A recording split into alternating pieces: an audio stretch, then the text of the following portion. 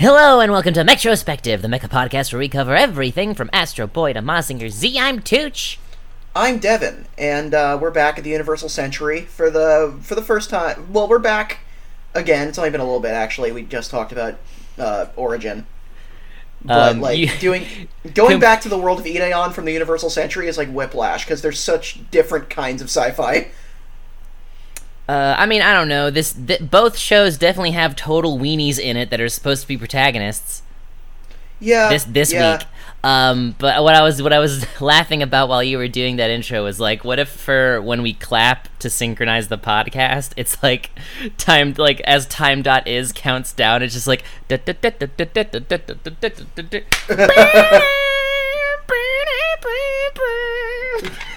I will say the score of Stardust Memory was way better than any of the Getter OVAs. Gundam OVAs all have good scores.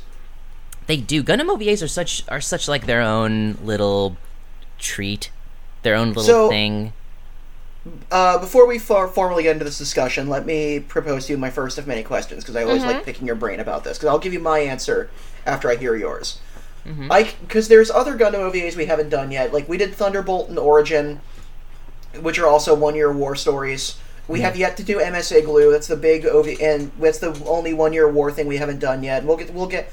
I was thinking we'd do a double feature of that and Paleson Files for Votoms, so we could do the two like weird CGI OVAs together. Yeah, that sounds fun. Where we do like those two together, because all three MSA Glue OVAs are like a total of 9 episodes, because each one of them is only 3 episodes long. But I consider the like War in the Pocket, Stardust Memory, and 08th MS Team to be like kind of like a loose trilogy. They're definitely, yeah. You know what they are. They're definitely a loose trilogy of side stories. Although I would. They definitely get bigger in scale as they go on. Well, because the production order was War in the Pocket, Stardust Memory, and 8th MS Team last. Although, like, I think all three of them propose this sort of notion of like, hey, the 1-year war was such a fucking cartoon fight cloud of just like arms and legs and people swinging chaotically like it's an 8-player Smash Brothers fight, that there were enormous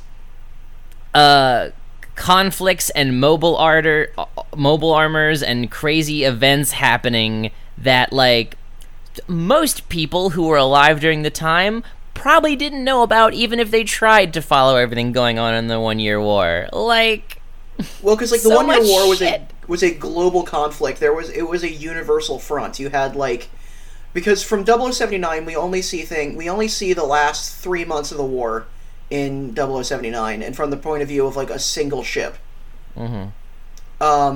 So from there, and then that's interesting because then War in the Pocket gives you kind of like, the War in the Pocket is at the tail end of the war, showing you kind of everything from the point of view of like a civilian.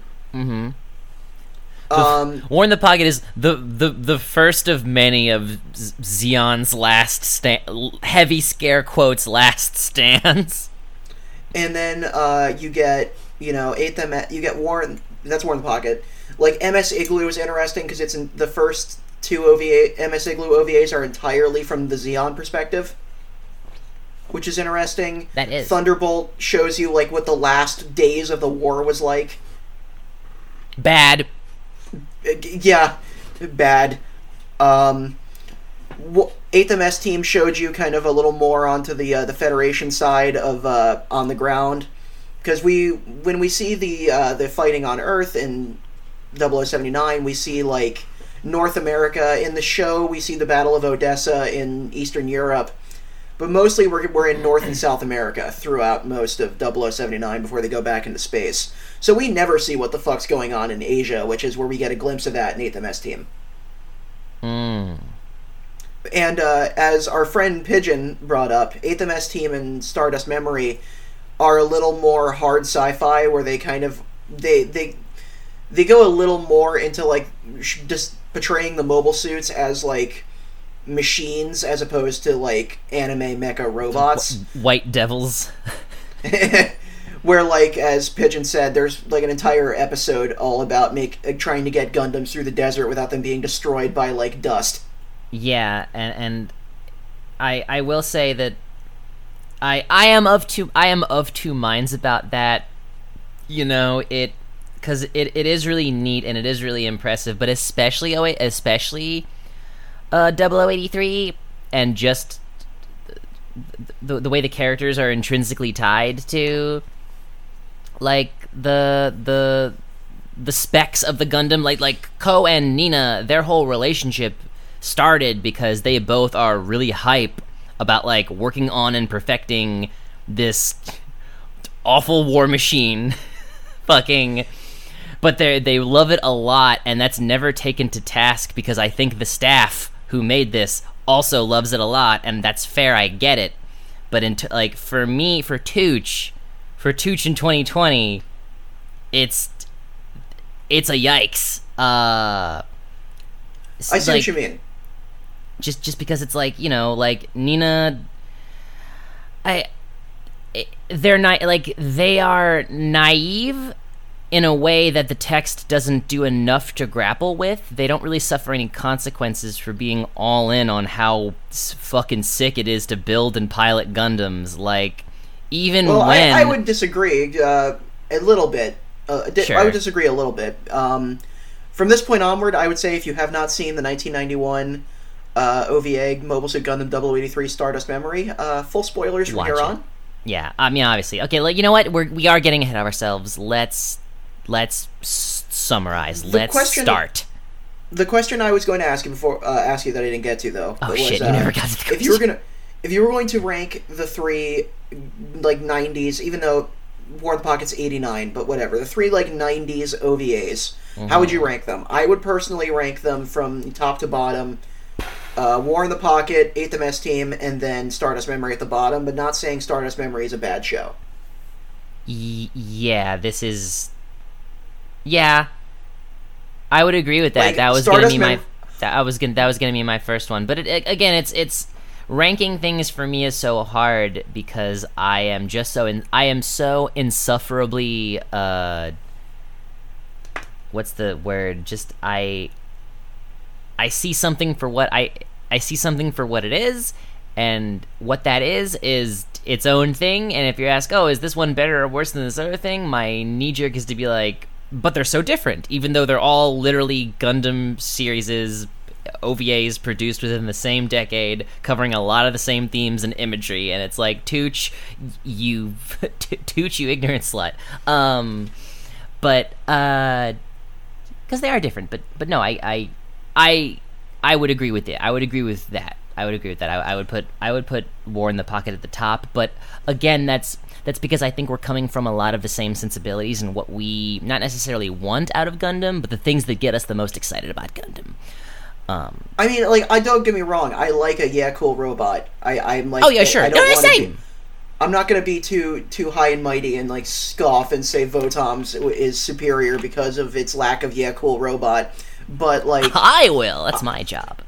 But like, I was talking to somebody about Evangelion, and I was saying like, a friend of mine said that like, there was somebody said it's a secondhand quote for that. It comes from like, it's like two ways away from me, but somebody told me a quote that Twin Peaks is about cops in the way that Evangelion is about robots. And it made me think, I'm like, yeah, like, Evangelion, like, some people love to say, oh, Eva's not really a mech series, but I'm like, Evangelion is like two animes in one. You get a very good introspective character study on top of a legitimately very good mecha series. Like, you get both. You can enjoy it both chambers. Mm-hmm. Like, that's how I feel about Gundam, is that not only is it a good, cool mecha series, it's also a gripping and engaging narrative that says a lot. Yes. It has actual substance, but it also has all the dope frosting that tastes very good on top of it. Sure. I guess where that comes from is just for my money, like, because super robots exist, I'm always more invested in going to robot spectacle in those types of shows, because those types of shows generally they're very upfront about like, hey man, we're not trying to grapple with the atrocities of war. We're just trying to have a good time. Yeah. So I'm way more forgiving for that. But with Gundam, it's like, hey, war is hell, and I'm like, yeah, but it sure looks cool, huh? Weird. Buy toys. But I get it. I do get it. Dude, model kits. That's true. You can't play with them; they'll fall the fuck apart. But I am ultimately I can't even necessarily bang that drum super hard because fucking man, this cool fucking mech animation in this fucking OVA. It's real good. Yeah, I would say from a visual technical animation perspective, this is probably like the height of 90s Gundam. I don't necessarily know. I mean, does Gundam look? Is there any other Gundam thing that, in terms of like traditional animation, looks as good as 83? I don't know. I'd say 8th MS Team runs close. I'd have to watch 8th MS Team again. I haven't seen it since, honestly, the last time we talked about it. Yeah, I think I'd say this and 8th MS Team are probably on the same level. Well, I mean, how far apart did they air? This was 91, 92. I think 8th MS Team was like 97 to 99. Interesting. Yeah, I'd have to watch it again, but I think just because that like 0083 like also not just in terms of its animation style, but because its narrative and its themes, or at the very least the character motivations, were also so tied to these machines being machines and seeing them as machines. I think that this staff in particular put a lot of emphasis on it in a good way. You always love to talk about that one shot where it's like you can see. Is that this one? How the Zaku's eyeball actually functions in its head as a mechanism. Yeah, that shit is really. I'd say when it comes to things I positively think about Stardust Memory, it's little things like that. It's little things like them taking the time to show Gato's nuke bazooka like drilling itself together. Yeah. Like there's lots of just like, if you like mechanical animation, this is porn. This is it. Yeah.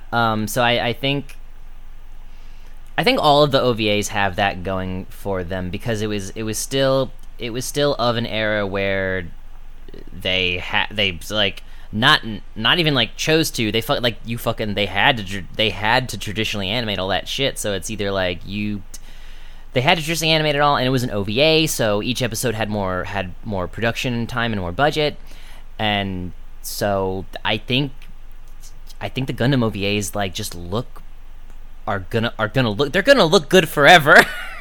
Yeah, I'll always remember the fight from 8th MS Team toward the end with Shiro in the EZ-8 versus the Goof. Oh yeah. In 8th MS Team, and just like how dope that all the animation in that is. Shiro sliding down the skyscraper, like firing everything. There's cartridges and bullets flying everywhere. Just all the mobile suits are covered in muck because, of course, they're fighting on Earth, so there's dust everywhere. And then like because since the Goof Custom has a sword, you get a lot of sick just like oil standing in for blood shots. Yeah, when it's hacking apart the gun tanks. Yeah, it's so good. So let's officially dive. Yes. And that's where I play the winner.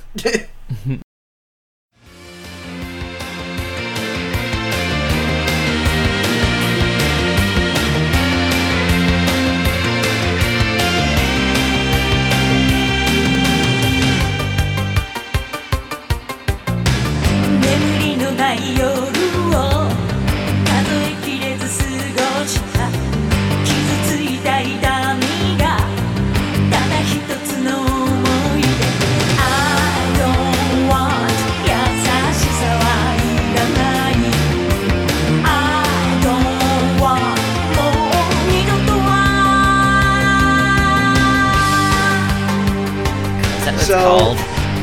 Yeah, so we have two openings here. Who won? Nobody wins in this one. Nobody. I don't think anybody really. The only person who won was Gundam. Yamatov, and maybe Bask. But what did you think of the two openings? I like both of these openings. I think they're solid songs. I like both. I prefer the first one. They're both. The first one is The Winner, and the second one is Men of Destiny, sung by, I think it's either Mio or Miq. I can't tell. People spell it sometimes with an O or with a Q. So I'm not sure if it's Meek, Mike, or Mio, but I know she also sings the first Elgime theme and the Dunbine theme. Oh, neat. So she's gonna. Yeah, she has like a nice low voice. It's good. But I always think of the Double 83 openings when I think of her. I guess it's because I saw these first. Mm-hmm. The ending theme, the first ending theme is fucking baffling. Yeah, it's just like a weird R&B love ballad in English. It really makes me flash back to when they sold compilation CDs on the TV and would make themes for each CD, and like there was always like one that was like a love ballad, and I just picture like a 5-second clip of this of fucking So I think it's called Magic. Yeah, 083's ending, and then it like cuts to like. And then a narrator going like, and other sultry, soulful hits, and it's like, here and now, just like shit my mother-in-law listens to when she's cooking breakfast downstairs. It's great. I love that. Like that song really grew on me and in a way where it's like it would come on and I would kind of chuckle, and I'd be like, This is great. My all-time favorite, and again, I feel like this episode in particular we're getting ahead of ourselves so much. But my favorite implementation of this, not, I guess tone deaf, but also it really just owns itself. It makes you believe that this ending fits this show somehow, just through sheer force of will. But my favorite use of it is in episode 6 or 7. When Ko and Kelly are fixing the mobile armor, and it's like they're having an otherwise extremely platonic male bonding moment, but like they're like, you know, they're helping each other fix it, and they're getting up on each other's shoulders and like making a lot of like close physical proximity and contact with one another while this soulful love ballad is playing.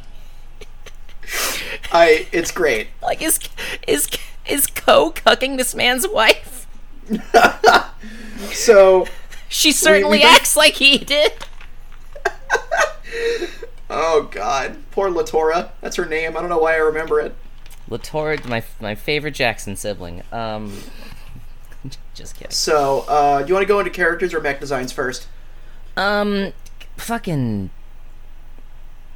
Let's go to mech designs, because I have so much more to say about characters.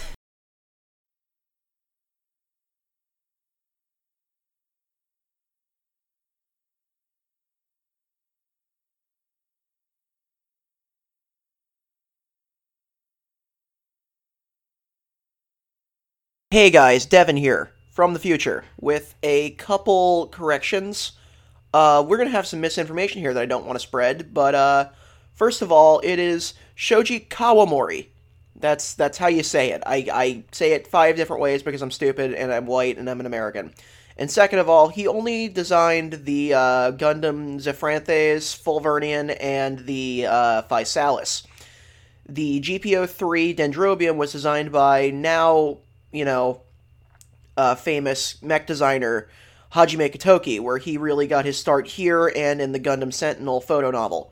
So, Hajime Katoki designed a lot of the Zeon mobile suits, and a couple other designers were involved as well. And now back to the episode.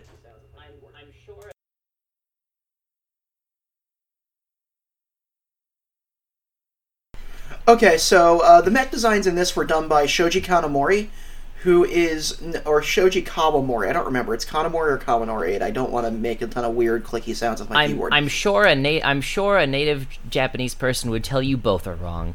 But he's known for being the head creative force of the Macross series. Ooh. And You know what? I he was is- fucking I got so many Macross vibes from this whole fucking thing, so that tracks.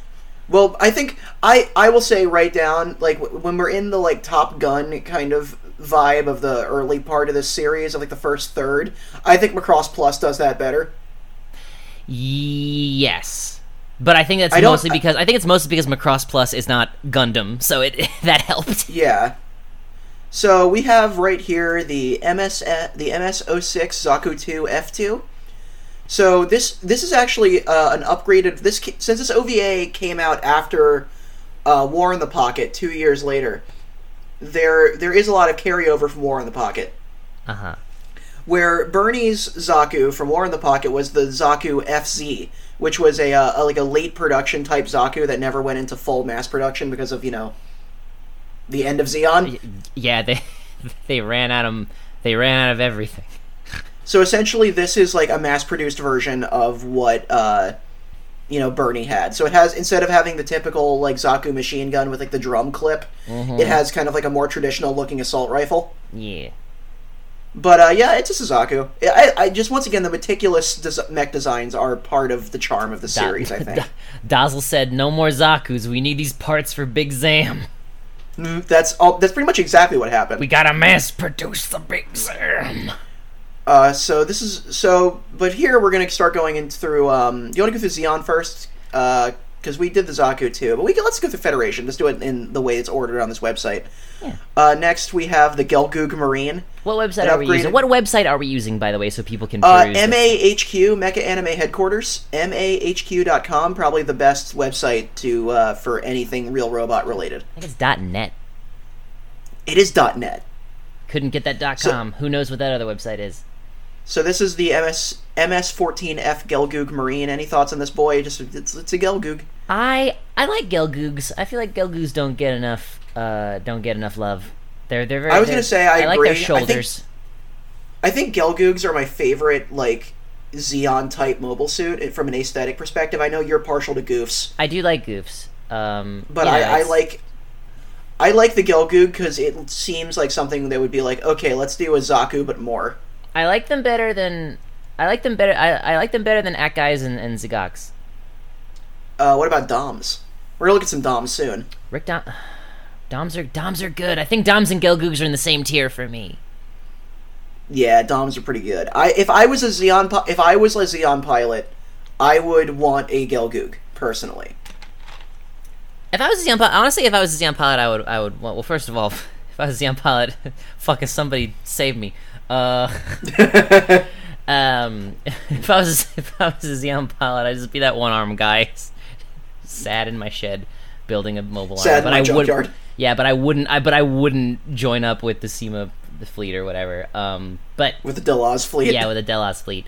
But I would join up with SEMA. If fucking SEMA came knocking, I'd be like, "Yes, ma'am. What do you need from me?" But I feel like I would pile. Zagax are the diggy ones. What are the ones that dig? Those are the Zagax. Those Zagax. like Char had one. They have like the kind of bendy arms and the claw hands. At guys are more aquatic. Zagax are technically amphibious mobile suits too, but at guys are a little more. I think I would. You know what? Just give me a Zaku 2. Fuck it. Just good old Zaku. Good old Zaku 2. So next we have a ball. Once again, like that's friend. Okay, yeah. We can go through the balls. Next we have the GM Cannon 3. Well, the GM Cannon 2. So this is what Keith pilots throughout most of the series. I like that it has the War in the Pocket style like external armor. Yeah, that was really cool. I didn't notice it until I saw one. I didn't really notice it until I saw one standing in the hangar with one without the armor, and I was like, oh, it's like the Gundam Alex.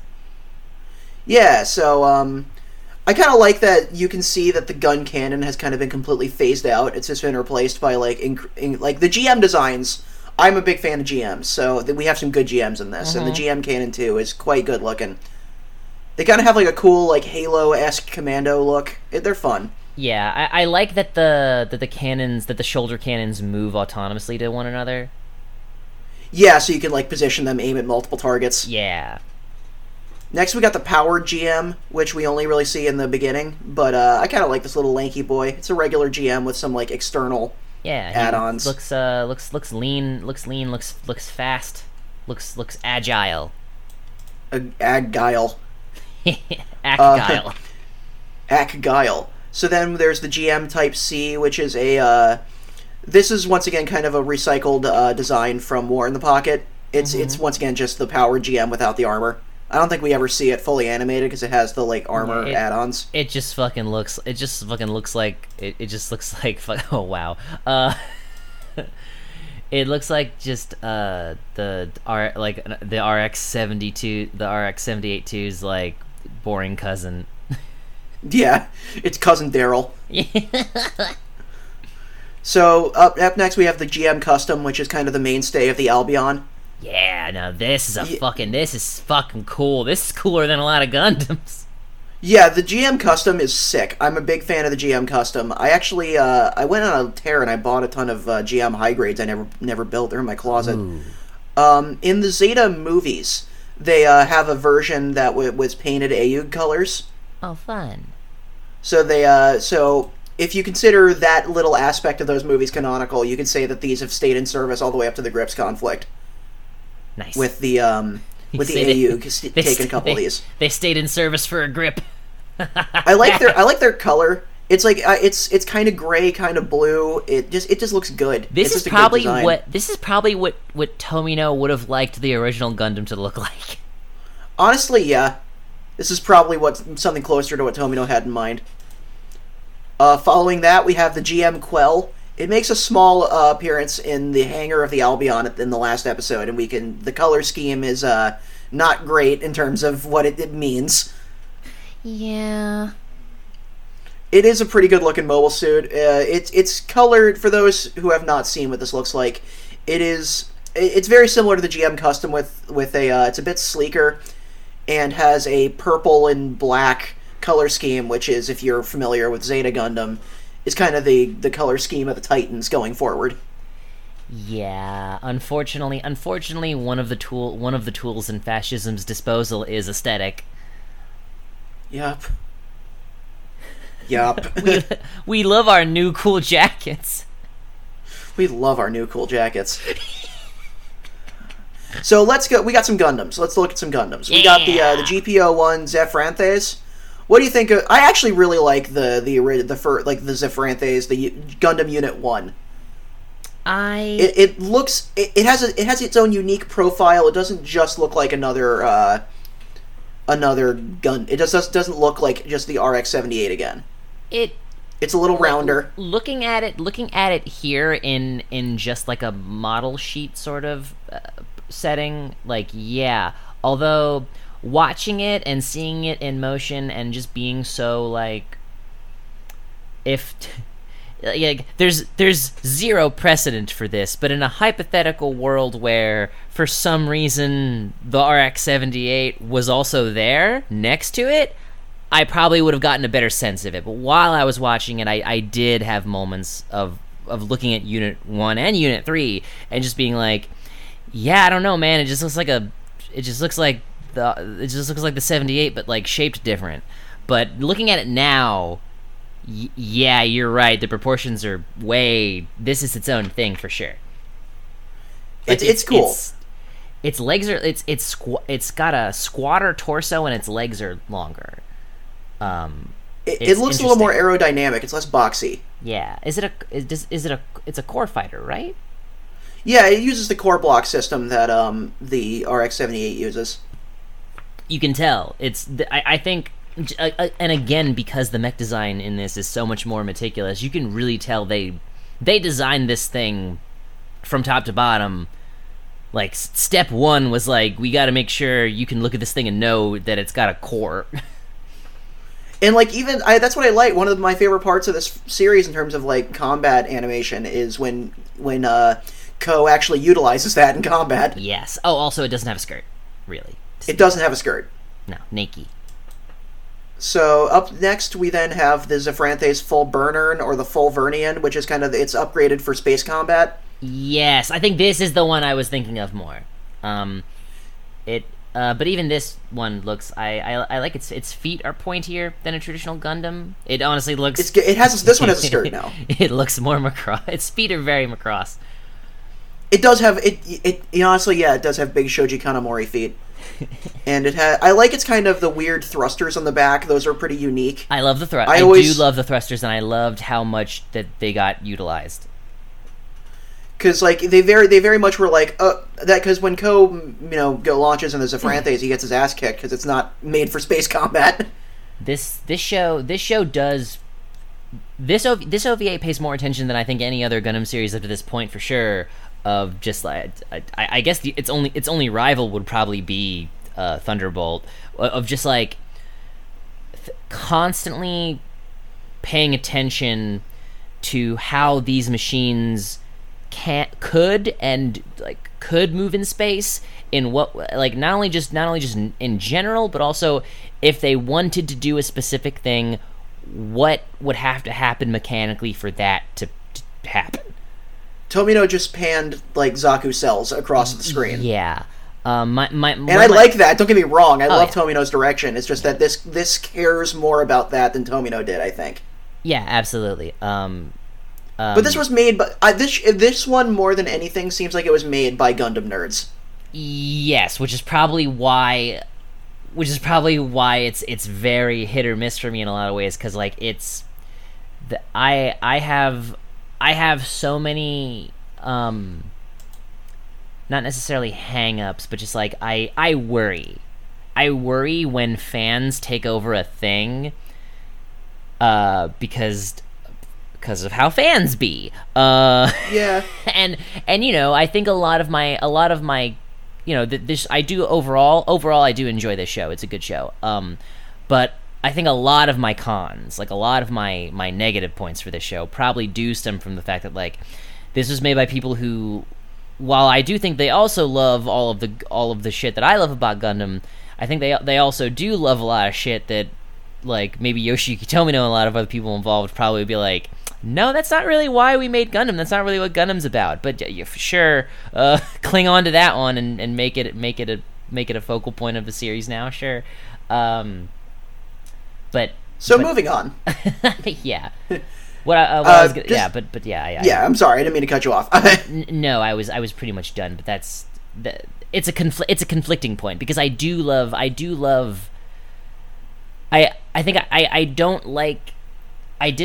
like what ended up happening, like the hang-ups I have with it narratively, but in terms of animation and presentation, it made for some I think it does a lot to make mobile suits seem more feasible and believable as machines. Yes. Than just the Gundam the cell of the Gundam being panned across the screen, and that's it moving. Yes. So we have the Physalis, the Gundam Unit 2. What do you think of this chunky boy? I was literally about to use that phrase, chunky boy. This I like this one. I like this one a lot. It stands out a lot. Love its silhouette. It's just, let's make the Gundam thick is essentially what they did. Let's just make a super heavy armor Gundam with its nuclear equipped. And since it's piloted by Gado, who's voiced by Akio Otsuka, the Japanese voice of Solid Snake, this is a nuclear-equipped walking battle tank. So technically, this thing is also a Metal Gear. I was about to say it was a Metal Gear, but I didn't know it was piloted by Solid Snake. Yeah, Gado is voiced by Akio Otsuka. That's very good. But what else is there to say about this thing? I like how if you remove the big fuck-off things on its back, it actually has a pretty similar profile to the Zafranthes. Mm-hmm.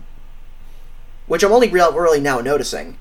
But I always thought this one stuck out as a very unique Gundam design. It really is the bear to the Zafranthes twink. It really is. Speaking of something that's even bigger than this, ooh, we got the Dendrobium.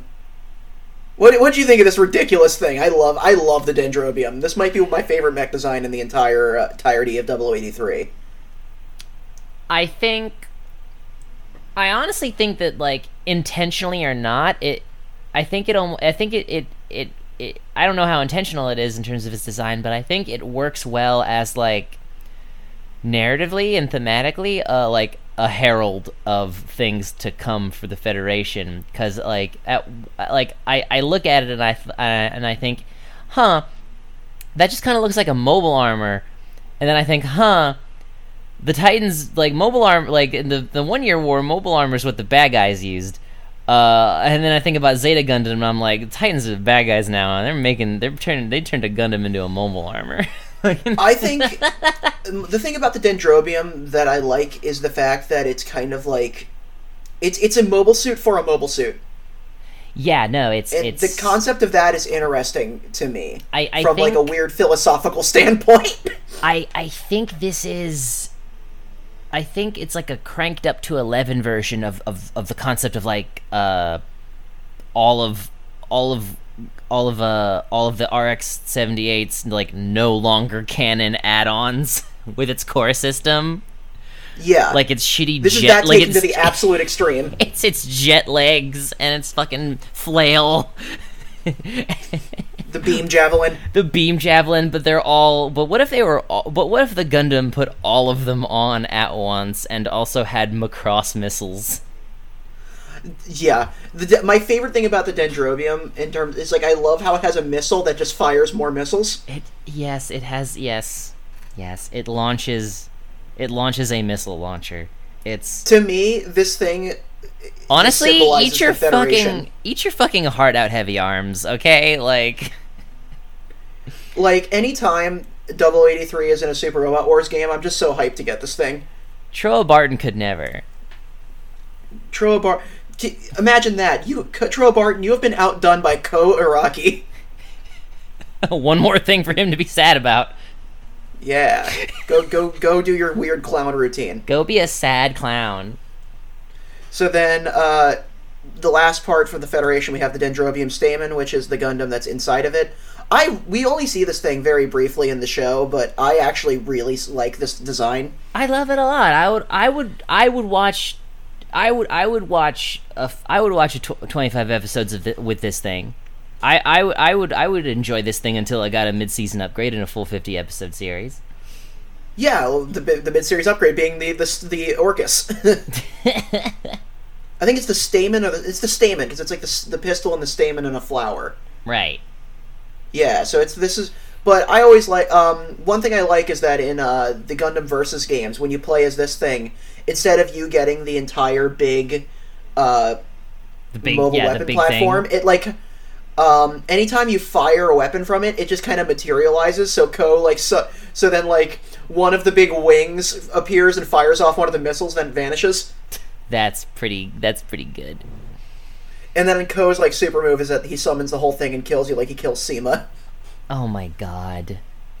Has Seema been in a? Yeah, I played as her all the time. I love the Gebera Tetra, which we'll see soon. Yes, Seema deserves better. I love the weird verniers, the jets on the back. This thing looks great. It resembles the RX-78 more, but takes everything interesting about the Zefranthes and injects it into the original RX-78 design. Yeah, it has a lot more. It has a lot of vents. I like its big knees. I don't know what function they serve. I'm almost positive they serve some sort of mechanical function because they're probably just to protect the knee joint. Yeah. Oh, it's probably to help it. It's probably what plugs into the thing. And also, the little plugs there probably. It's also there to probably stabilize and balance it. Yeah. I would probably know that if I bought like a model kit of it, but like I don't want to fucking build the rest of that behemoth. They have made a high grade of the Dendrobium. I believe it. But still no high grade Big Zam. Cowards. They're cowards. Oh, here it is. The Gebera Tetra. Yeah, it looks like a fucking. It looks like Diva's mech from Overwatch. A little bit. So this is on this site they have the initial rollout version, which is the design used of it in the manga. Extra canonical sources have said that this mobile suit is what Seema kind of is given by Anaheim. She doesn't quite get to use it much, but that's because she doesn't get to do much of anything. But this was essentially supposed to be Gundam Unit 4, but then they just kind of did whatever with the frame they had and just kind of slapdashed it together. Oh, so it's like her Hyakushiki. Yeah, it's essentially Seema's Yakushiki. God, Seema could have been Zeta. Yeah, how cool that would have She been. couldn't have, like, realistically, because of the production, the real Yeah, 'cause world Zeta came out chronology 6 of this years show, earlier. but fucking... Oh... Still cool as shit. This is just a solid design. I like weird Xeon mobile suits. It's very round. This thing looks cool. Co murdered her. I'm sorry. We'll get to it. We'll get to it. God damn it! I'm so Then mad. we have the new AZL, which is the big fuck off mobile armor Gato gets at the end. I love this thing. Yeah, this thing was cool. This is probably one of my favorite mobile armors. It's a really good one because it's honestly it's halfway to a suit. It reminds it's like a way more intimidating version of the Zeong. Yeah, it's like what if the Sazabi was a mobile armor. Yeah. There's a mobile armor in Char's Counterattack that is very similar to it, and I think they've said that was kind of like an upgraded version of this. Even though like Char's Counterattack came out 3 years before this, but prequels, midquels, Retcons. You love to see it. You haven't seen. So to bring this up, because I'm going to reference this, I haven't read it yet, but I have read about it. There is a manga that came out relatively recently, that finished recently, called Mobile Suit Gundam 0083 Rebellion. This anime had 2 directors. The second one took over around episode 7, and he wrote it, which is a retelling of 0083 where he changes a lot of small details and adds a lot of details from the other OVAs and stuff. So the main character of MS Igloo actually designed this thing and gives it to Gato in the manga. That's sick as hell. I would love to do another episode about this manga. Yeah, I want to do Rebellion because we're going to get into that. Not in this episode, but we will in a future episode. Yeah. Down the lane, and when we start doing some Gundam mangas.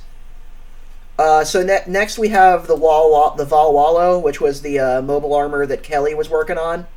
This thing felt straight out of 0079. I loved it. Which is great because it's like that. Okay, that is the one thing where I feel like I appreciated the fact that there's such big Gundam fans, is because it's like, okay, so it's like because they literally say like, oh, this is specifically a mobile armor from the 1 Year War, and so they made sure it looked just goofy enough to still fit in the OVA, but still clearly being like, oh yeah, the RX-78 would have fought this thing. Amuro would have went wah and stabbed it. Yeah, and honestly, like, I feel like part of me, I do like, you know, it would have been cool if they would have picked an actual mobile armor from the show to bring back. Like this fucking Zaccarello. Yeah, have you seen that thing? Just like the Zaccarello. It's the suit with the scythe hands. It's so silly. God, or pick the goofiest one from like a random episode that nobody particularly cared about, and then but then make like a badass version of it. Yeah, that would have been dope. Maybe there was like they probably fucking got like a fucking Bandai probably said like, no, we already have a model of that. Make a new one. So then, after that, we have, the original Zaku, as we see here. I love the old Kunio Okawara. So then we have the Dom Funf. That's the sound its big-ass feet make when it stomps. Funf. So, War in the Pocket started a trend of adding German words after the end of fucking Zeon mobile suits. Like the Gelgug Jaeger or the Dom Tropen. So it's like... Because why be subtle? Because why be subtle? The Dom Funf is alright. Doms are cool. It's a nice blocky little... Yeah, then they have the Dom Tropen right here. Which this looks a little... This is the same colors as the original, Dom. These, all these, late or, were manufactured after the 1 Year War. We have a regular Rick Dom. We have a Rick Dom 2. Lots of Doms in Stardust Memory. I like this one a lot. It looks like it's actually a carryover from War in the Pocket. This is the same design from War in the Pocket. It looks like a Dom by way of a Gelgug. It does. We have the Gelgug Marine. We have Seema's personal Gelgug. Colored fucking... I guess... Who knew? I can't believe the LA Lakers are still around in 0083. Fucking, and Seema's a fan. She's fucking sat right there next to Robo Jack Nicholson at the front of the fucking court. I think John Carpenter's also a Lakers fan. I just know he really likes the NBA, and he tweets about it a lot. So he just watches basketball and gets high now. I was today years old when I found out that John Carpenter is on Twitter. At least I think he's on Twitter. I don't know. I hope not. I hope no one's on Twitter. Smart.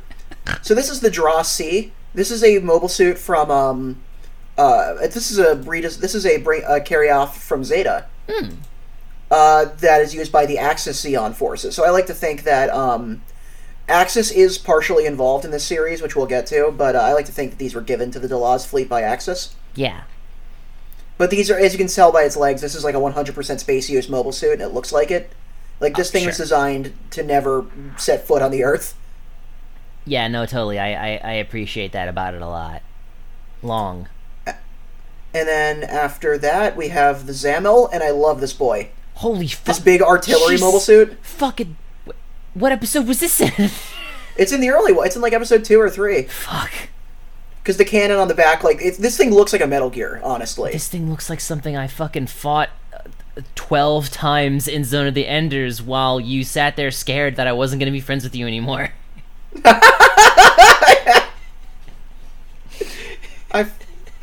can't wait to do Zone of the Enders again. You're playing it this time. I am better at video games. I just remember you were watching me play one of the Armored Core games, and I was describing to you the controls, and I could just see the visible pain on your face of imagining controlling something like that. Yeah.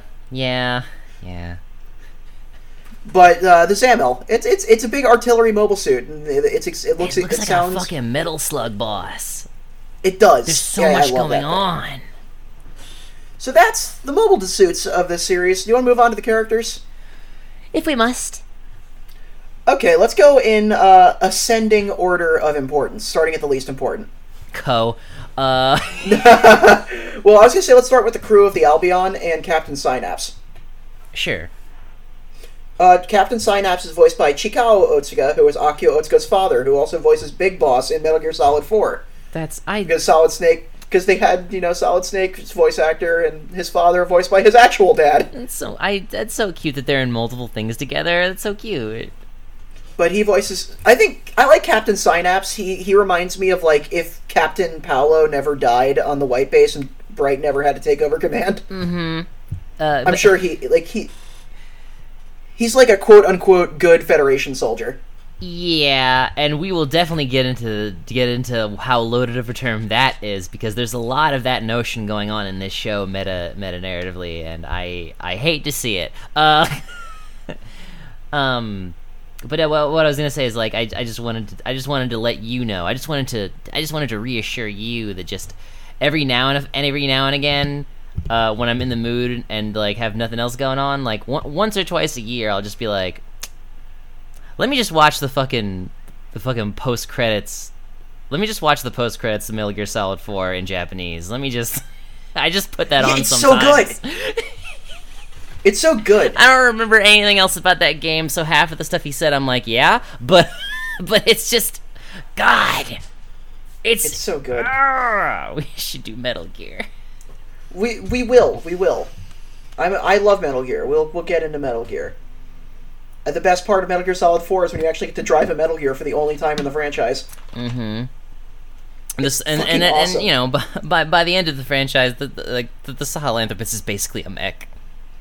Yeah, I have conflicting. I have opinions about Metal Gear Solid 5 that we'll get to in 2030. Yeah.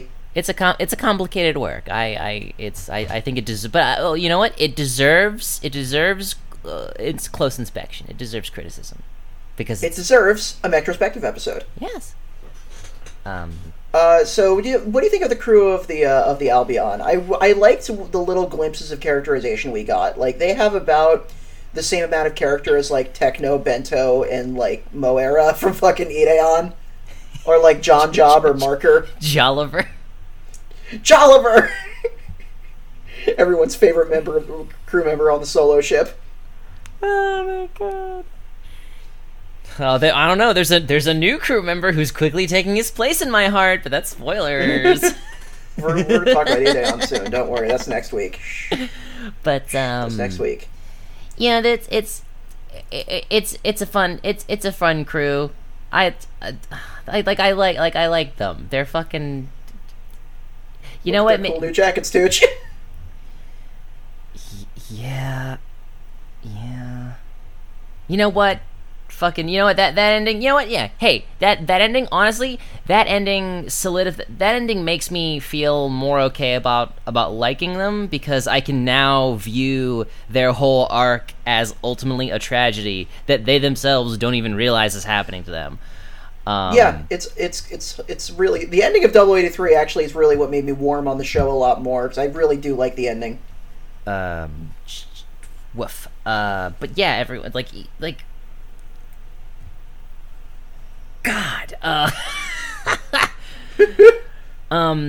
They're fun. They're fun, and I think the problem is like they're established. Excuse me. Oh, I'm sorry. I've been drinking ginger beer through this whole recording. There, because I don't feel like going all the way downstairs to get a water, and it's right next to me. So it's complicated because all of the character work up front is done during the weaker half of the series that I have the most umbrage with, and so same. I think the best moment we get with the Albion crew is right before Ko kind of throws a temper tantrum and leaves.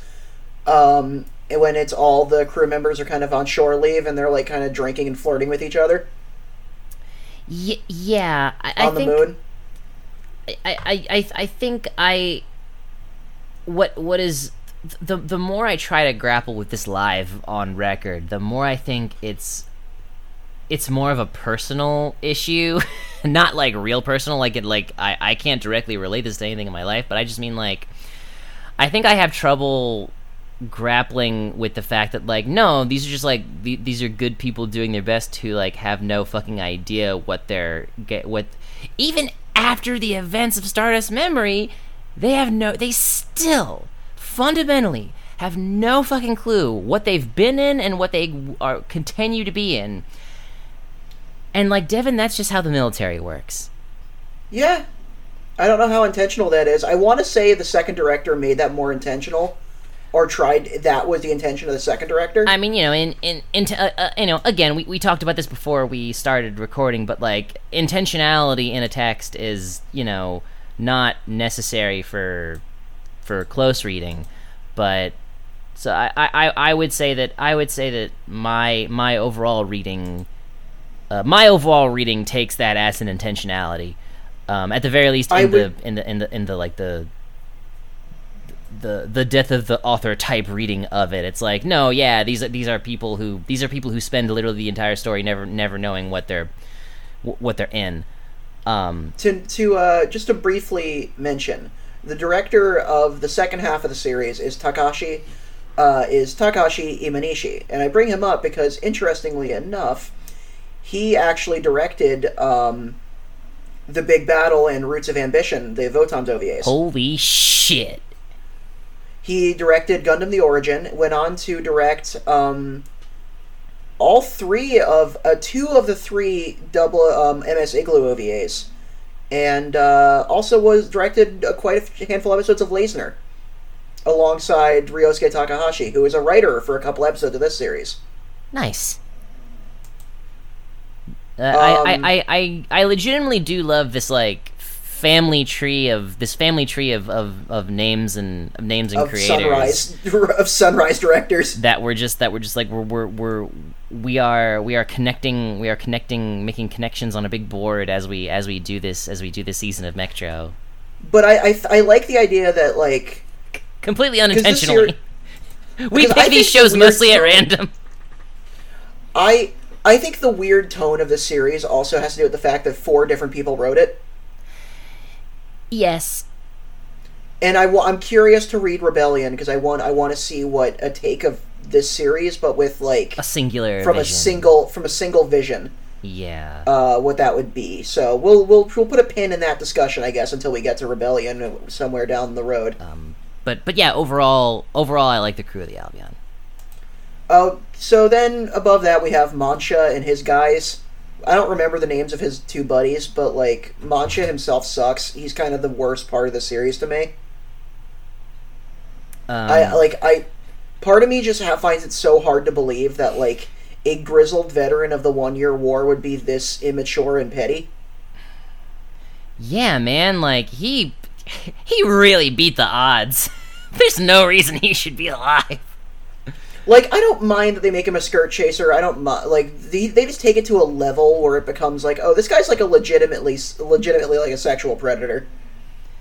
Yeah, I mean, like, I don't know. He commits a war crime. He's a war criminal. He is a war criminal. I don't know. He tortured that prisoner. Yeah, and yet there were so many other war crimes in this show. Yeah, this is, like, honestly, Gundam 0083 is Gundam war crimes. Lots of war crimes happen in Stardust Memory. Lots of war crimes. I feel like the OVAs in general are very much revolve around war crimes. Yeah, war crimes or treason. Like, I'd say the more treason on the Zeon side in 8th MS team, with Gineas, just kind of killing his own dudes for no reason, really. Mm-hmm. Or having space craziness. Yeah, and then Shiro, is that it? Shiro falling in love with Aina. And then Shiro just, like, going AWOL. And his trial of, like, can you still shoot at the enemy because you banged a Zeon? Yeah, God. What'll it be, Shiro? Loyalty to the Coochie or loyalty to me?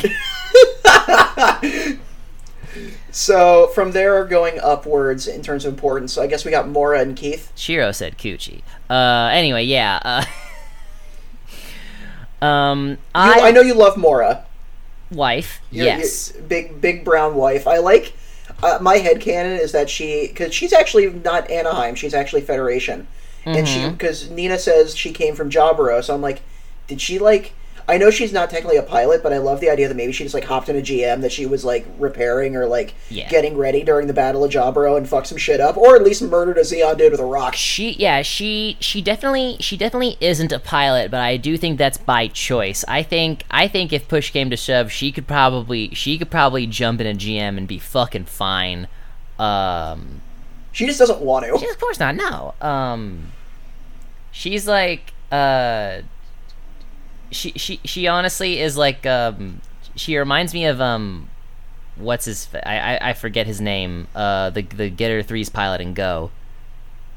Oh, Guy, yeah, like she is Guy. She is like the mechanic who has no desire to be a pilot, but 100% has the potential. So what about Keith? I actually really came around to liking Keith, because Keith is the Kai of this series. And they even gave him a gun cannon, kind of. Yeah, Keith, I think Keith is harmless. I think Keith doesn't do enough to hate like you can with Kai. Keith, I think Keith's whole thing is that, like, Keith seems like he's a good friend. He just, like, because I think there's a level of innocence with Keith and Co. Because even though they are Federation pilots, they're not, like, active combat. They're essentially, like, test pilots who just hang out and, like, test the new stuff. Yeah, and in a way, Keith and Co. in some ways are the only two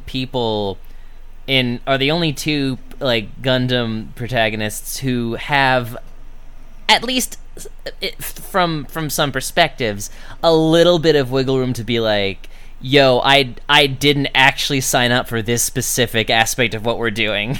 We aren't supposed to be here. We're like, well, look, they're in the Federation still. They're in the military. They're complicit. They're complicit in everything that's happening. I'm not supposed to fucking be a Gundam pilot. I'm not supposed to be in the war. Unless war were declared. Yeah, right? Yeah, that's the thing. War were declared. That's the thing, right? I do like one thing in the end. In the ending, I like how they don't show Keith in a Titans uniform, because I like to think that he did that by choice. He went back to testing. He left the front line. And I kind of hope that, like, part of me is like, it would be really cool if Keith and Co joined the AUG. Yeah. Like that'd be I would read that fan fiction if about Keith and Co.'s exploits through the Ayug. I could see. I definitely would love to know. Like honestly, like I really do want. I would love, like, it doesn't have to be a whole big manga series or whatever. It doesn't have to be its own fucking big huge thing. But like I would love like a fucking like snippet, like a short. I would love a short story. I would love a piece of microfiction about like each major character. Each major character in the Gundam OVAs and where they were during the events of whatever major Gundam series happened. Yeah. Either the Grips or whatever happened nearest to them. Because like I could totally see like Christina joining the Titans and then being like disenfranchised with their methods and maybe joining the Ayug. I could see Al growing up to be like a teenage protester. There needs to be like a big anti-war advocate. There needs to be a super robot. There needs to be a super robot AU plotline where you can like have all of the fucking OVA pilots join the AU and they're just this unstoppable force. I think Shiro is just living in the jungle banging his hot wife. God. With their tons of adopted children. Look, if anybody's gonna just like crash land in the middle of the jungle for one single Gundam pilot and talk him into coming back up to space, it's Quattro fucking Vegeta. I would love that. Please, somebody draw Quattro trying to convince. Just Shiro like it's to like come Shiro, back to like join the Ayug. it's like Shiro with his one leg. Yeah, Shiro with his one leg playing with his kid, and he just hears like. He just looks up, and it's the Hyakushiki just like ground pounds next to his fucking house, and Quattro jumps out, just like, "Are you Shiro? Whatever your last name is." Shiro Amada. Yeah. Oh no, I want Quattro to say what I said.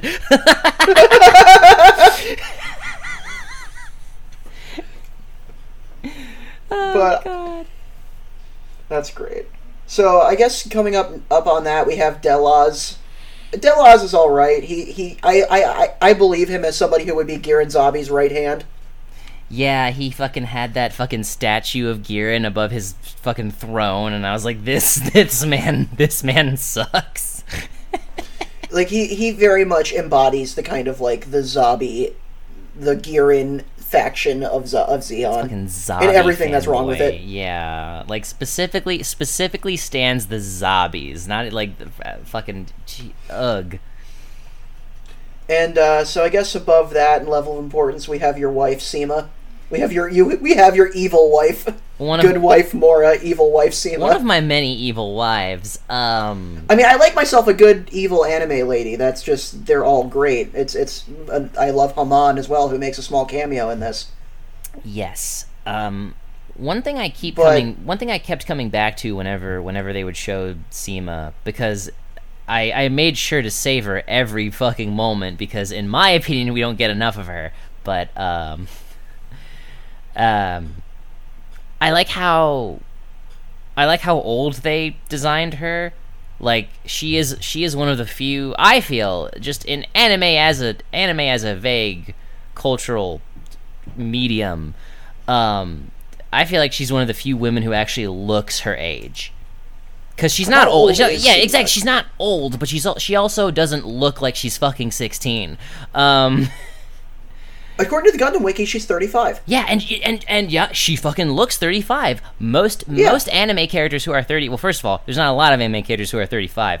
But the ones that let alone anime ladies who are 35. The ones that are don't look 35. For the most part.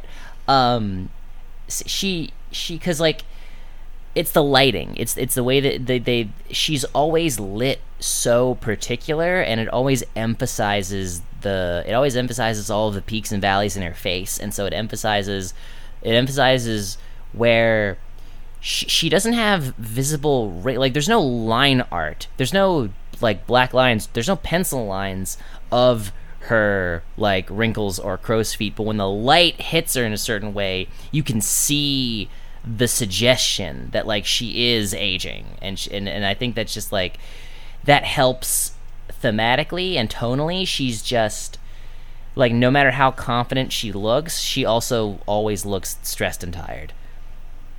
I also think because that ties in with her backstory. We don't really get much of her backstory, if any, in the series. There's a small snippet of a radio drama that was sort of animated called The Mayfly of Space. Yeah, I watched it and I didn't.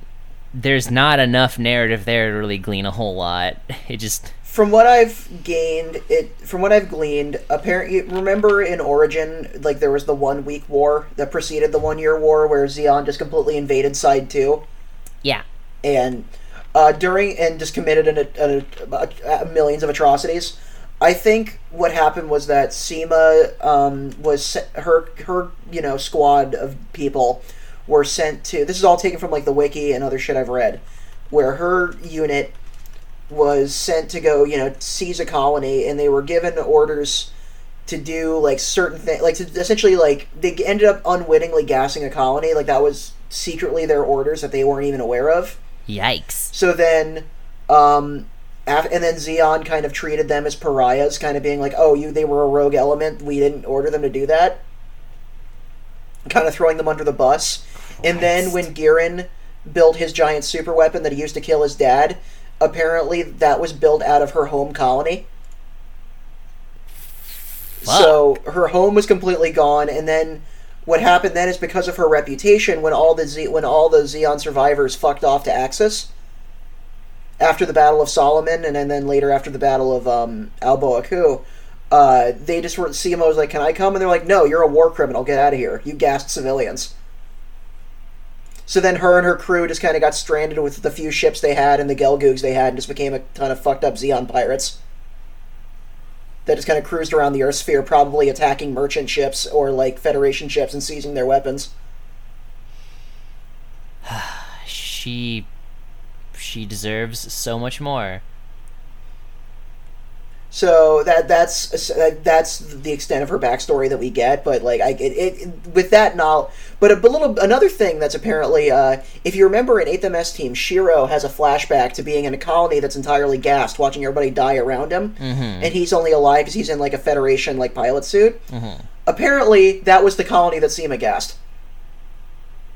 Well, damn. So that's a little connection between 8th MS Team and Stardust Memory. But I do like Seema. I wish she had played a bigger role in this, and I'm hoping she does in Rebellion. In that take of the events of Stardust Memory. Seema is probably the most interesting character. Definitely, like she has such a presence. She has such an aura. She's just leaning. It helps that she sits on a giant fucking like white tiger pelt. Her like captain's chair is like a reclining, like a fainting couch with like a white tiger pelt draped over it, and she's just fanning herself like she's Cleo fucking Patra. Damn, real good. Real good. So I guess above that we got Gato, voiced by Akio Otsuka. Solid Snake. Also Bato in Ghost in the Shell. Oh. Good. And tons of other stuff. I just can't remember off the top of my head. What do you think of Gato? Because I like Gato. I like him as, like, he has a really cool, like, title, The Nightmare of Solomon. He is interesting. I think you made the joke you made a joke that really well summarized Gato, which is, he's Char if Char bought into the system. Yeah, he's like he is. If DJ didn't suck. Yeah, he is a samurai in the way that the Buff Clan like pretends that they are, which is a funny. Gato thing. Is how DJ views himself.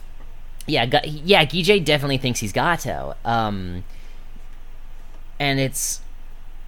I think in a lot of ways Gato is a lot like the Albion crew in that you root for him in a lot of ways. He is a sympathetic person, but also he fundamentally does not know. He knows better than the crew of the Albion, but even still, I think at the end of the day, I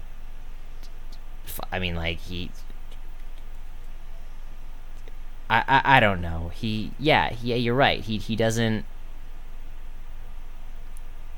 He just bought into Girin's shit. That's Yeah, the biggest problem with Gato, is that we don't really even get to know Gato as well as I'd like to. I'd like to know more about Gato's life.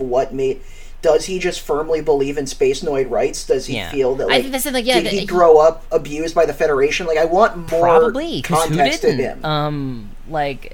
So yeah, that's the thing. Like I see where Gato comes from. Like I get it. Like, homie, like a lot of fucked up shit happened in that OVA where I was like, man, this is rough. The thing that I deadass was like, no, yeah, I'm glad that happened, was when he fucking they find out. Well, first of all, they find out, like, episode 1, like, oh hey, fucking the Federation made a Gundam that can launch a nuclear fucking warhead post-war.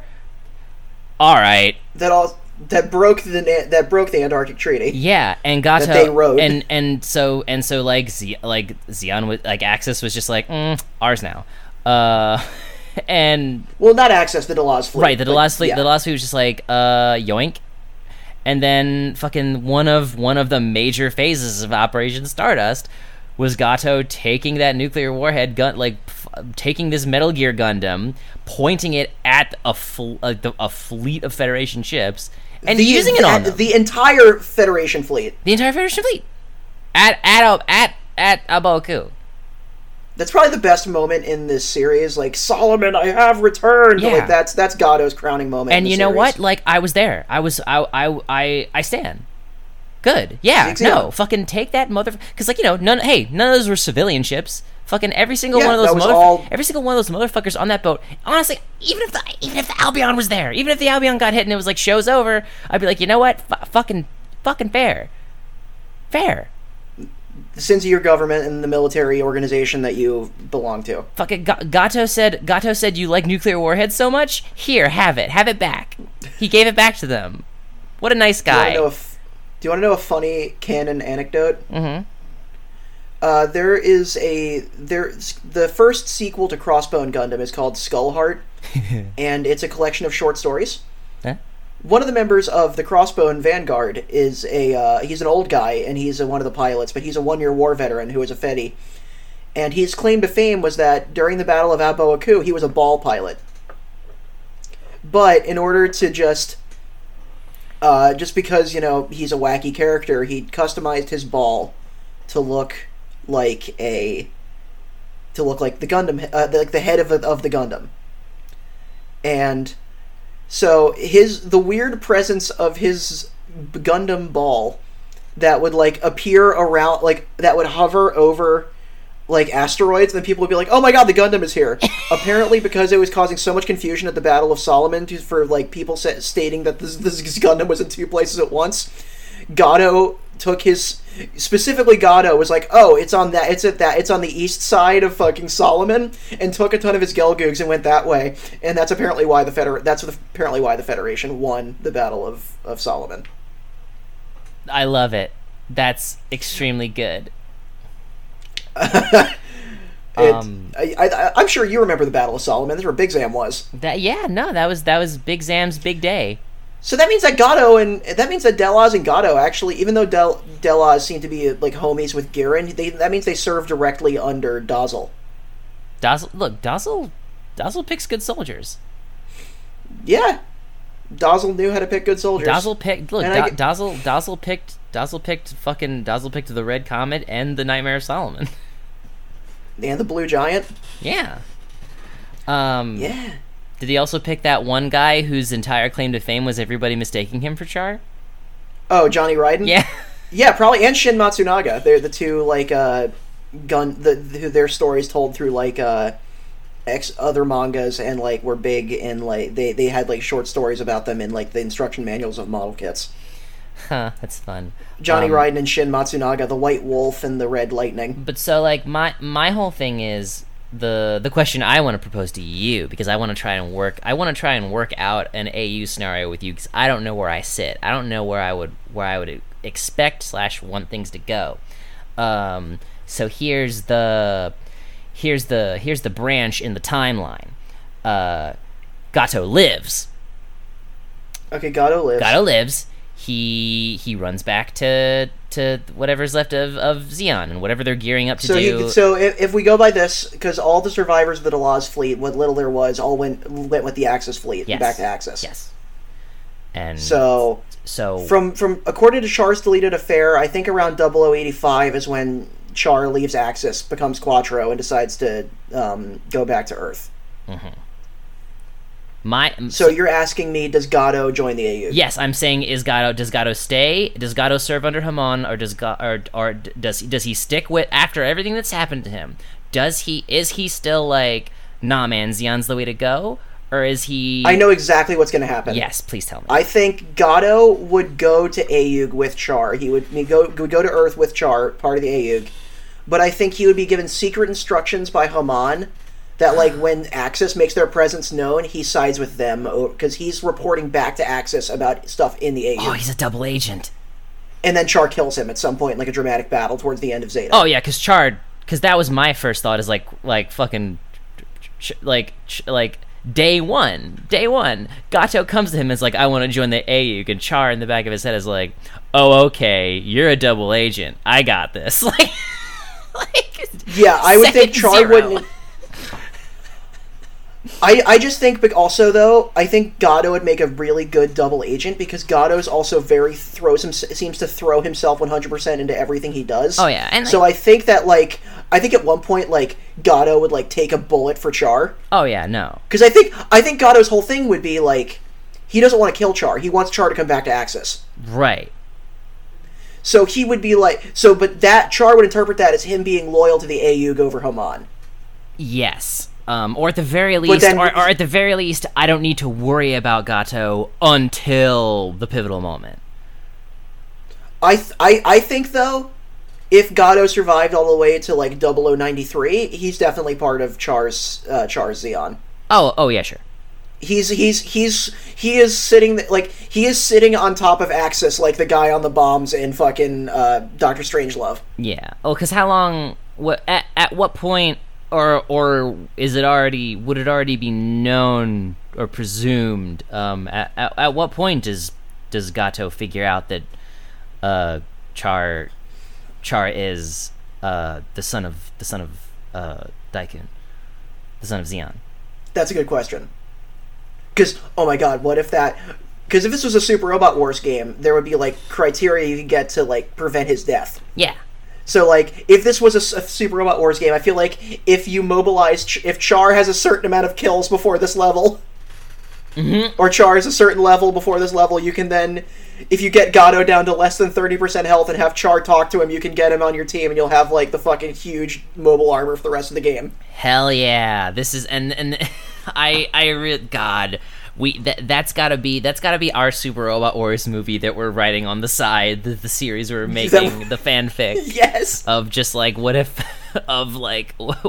we made the AUG even better? So, what do you think about Ko? He's a weenie. Ko's a weenie. I liked him a lot more toward the end, but I wish his development was a lot more gradual. Because I think you could probably make a 4-minute video of every time he just storms off and runs away. Yeah, I think... hot take. Ko is what a lot of people assume Shinji is. Yes. Except Ko has a lot of talent in the way that, Shinji kind of doesn't. Yes. Where, Ko legitimately has an interest in technology and mobile suits and piloting, whereas Shinji does it because that's what he's told. Yeah, Shinji's well, maybe my dad will care about me if I do this. Whereas I feel like Ko and Amuro would be friends, kind of. Yeah. Ko and Amuro are on the same forums. Jesus. I do think that is one... That's one's as much as I hammer on this show for as much as I on a visceral, personal, political level don't enjoy it when Ko and Nina love how cool the war machine that they're building and testing is.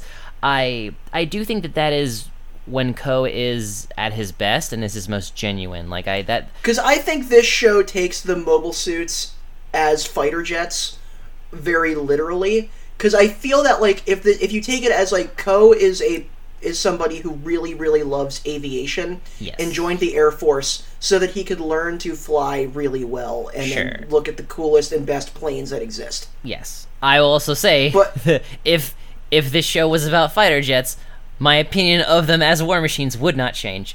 I know. I'm just saying though, but in terms of like the planes have more you can recreationally fly a plane, and I know there is like recreational mobile suit piloting is a thing. Is it? In late Universal Century, yeah. Weird. But like I just think they're like I know people who growing up who just absolutely love aviation. Oh, of course. Yeah, no. Yeah, I get it. Like but like I said, like that's I wish if like honestly like I forgot, like, after episode 1, I completely forgot that their whole background was that they were test pilots. Like, you had to remind me of that. And I was like, oh, fuck, yeah, that is why they're there at all. We forgot about Burning. We'll talk about him when we get to the show. Yeah. But, so, I do wish... I do wish that because it wouldn't have even necessarily detracted from it. I wish that, like... I wish there was more focus put on Ko's interest in mechanics and machines and the Gundam and stuff, because like that still tied into his romance with Nina. Like you don't have to undo any of that. You don't have to undo any of that focus to make it still be a romance, because that was the only time the romance fucking compelled me. Any other time the romance came up, it was a shit show. Oh yeah. But that's... It's the weakest part of the show. It's the weakest part of the show. It's I always say that about stuff with such trepidation, because, like, you know, when I was younger, and I'm sure you were also of this mindset, like, basically the common understanding was, oh, this show has romance in it? Bad. Romance is bad. Like, don't put romance in a show unless that's what it's... Like, if that's what you like, then fine, but, like, don't put it in stuff. And it's like, no, like, fucking... There were moments where Ko and Nina were cute. Like, fucking, they work on paper. This show just, like, paced it really awkwardly, and it did too much shit that just didn't work. Once again, I attribute this to the 2 directors and 4 writers. Yeah, well, honestly, like by the time the second director came on, that motherfucker just didn't care at all about the romance. He really didn't. And yet, it was his episodes that introduced the love triangle. Yeah, that if I was writing this, I would do away with that, because that immediately sours me on Nina a lot more, because I'm like, kind of what? I guess they really just needed Nina to do something. They really needed something for Nina to do, and that was the only thing they could think of. I can see that. I definitely can see being backed up into that wall. I wonder how they handle that in Rebellion. We'll find out. I wonder how they handle that in Rebellion. We'll find out. So, do you want to go straight into the show? Yes.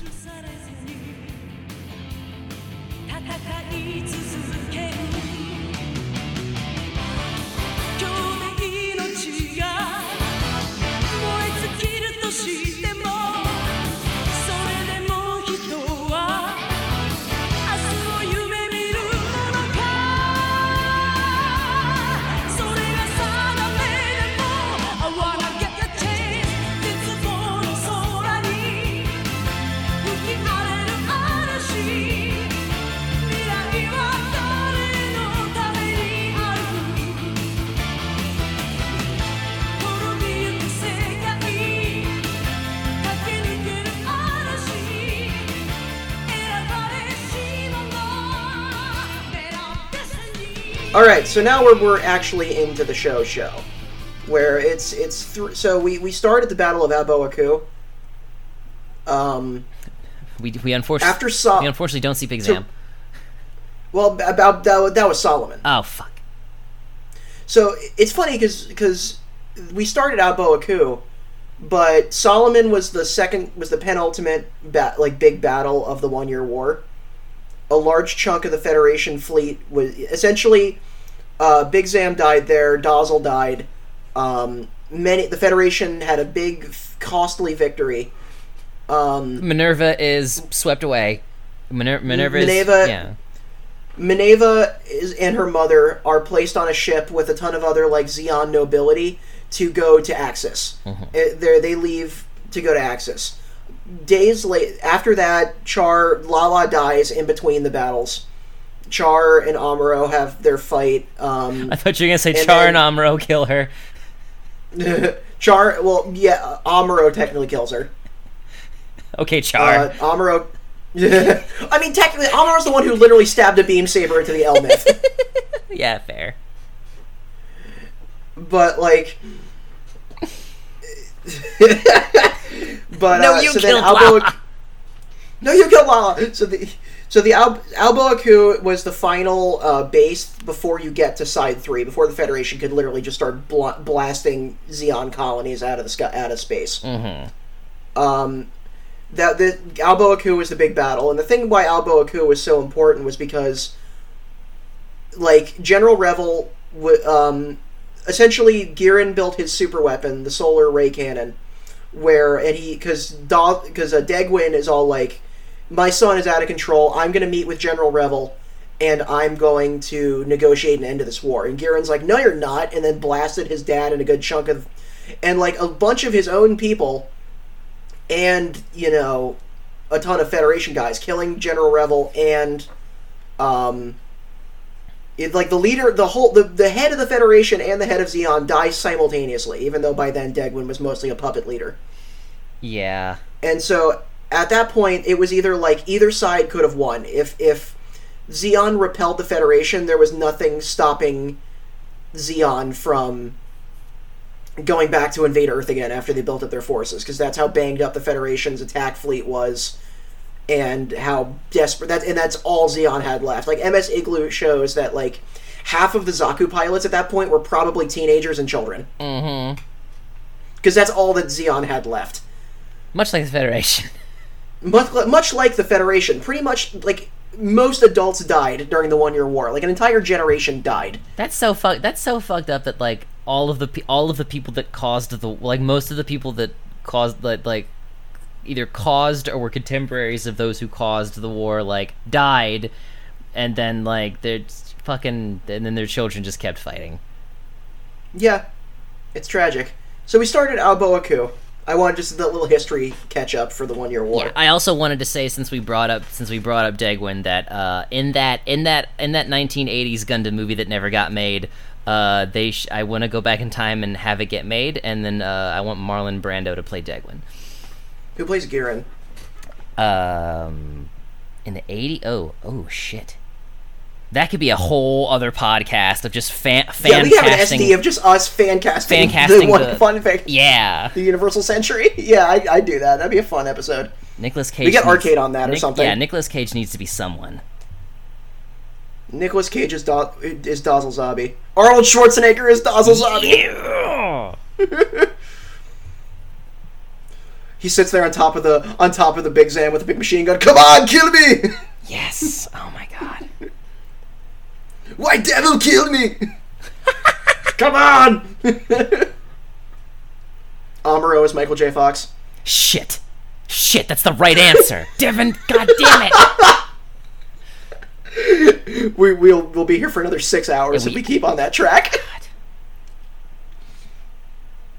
I'll fucking record. I'll record that episode right after this one. Fuck it. So, we started the Battle of Alboaku.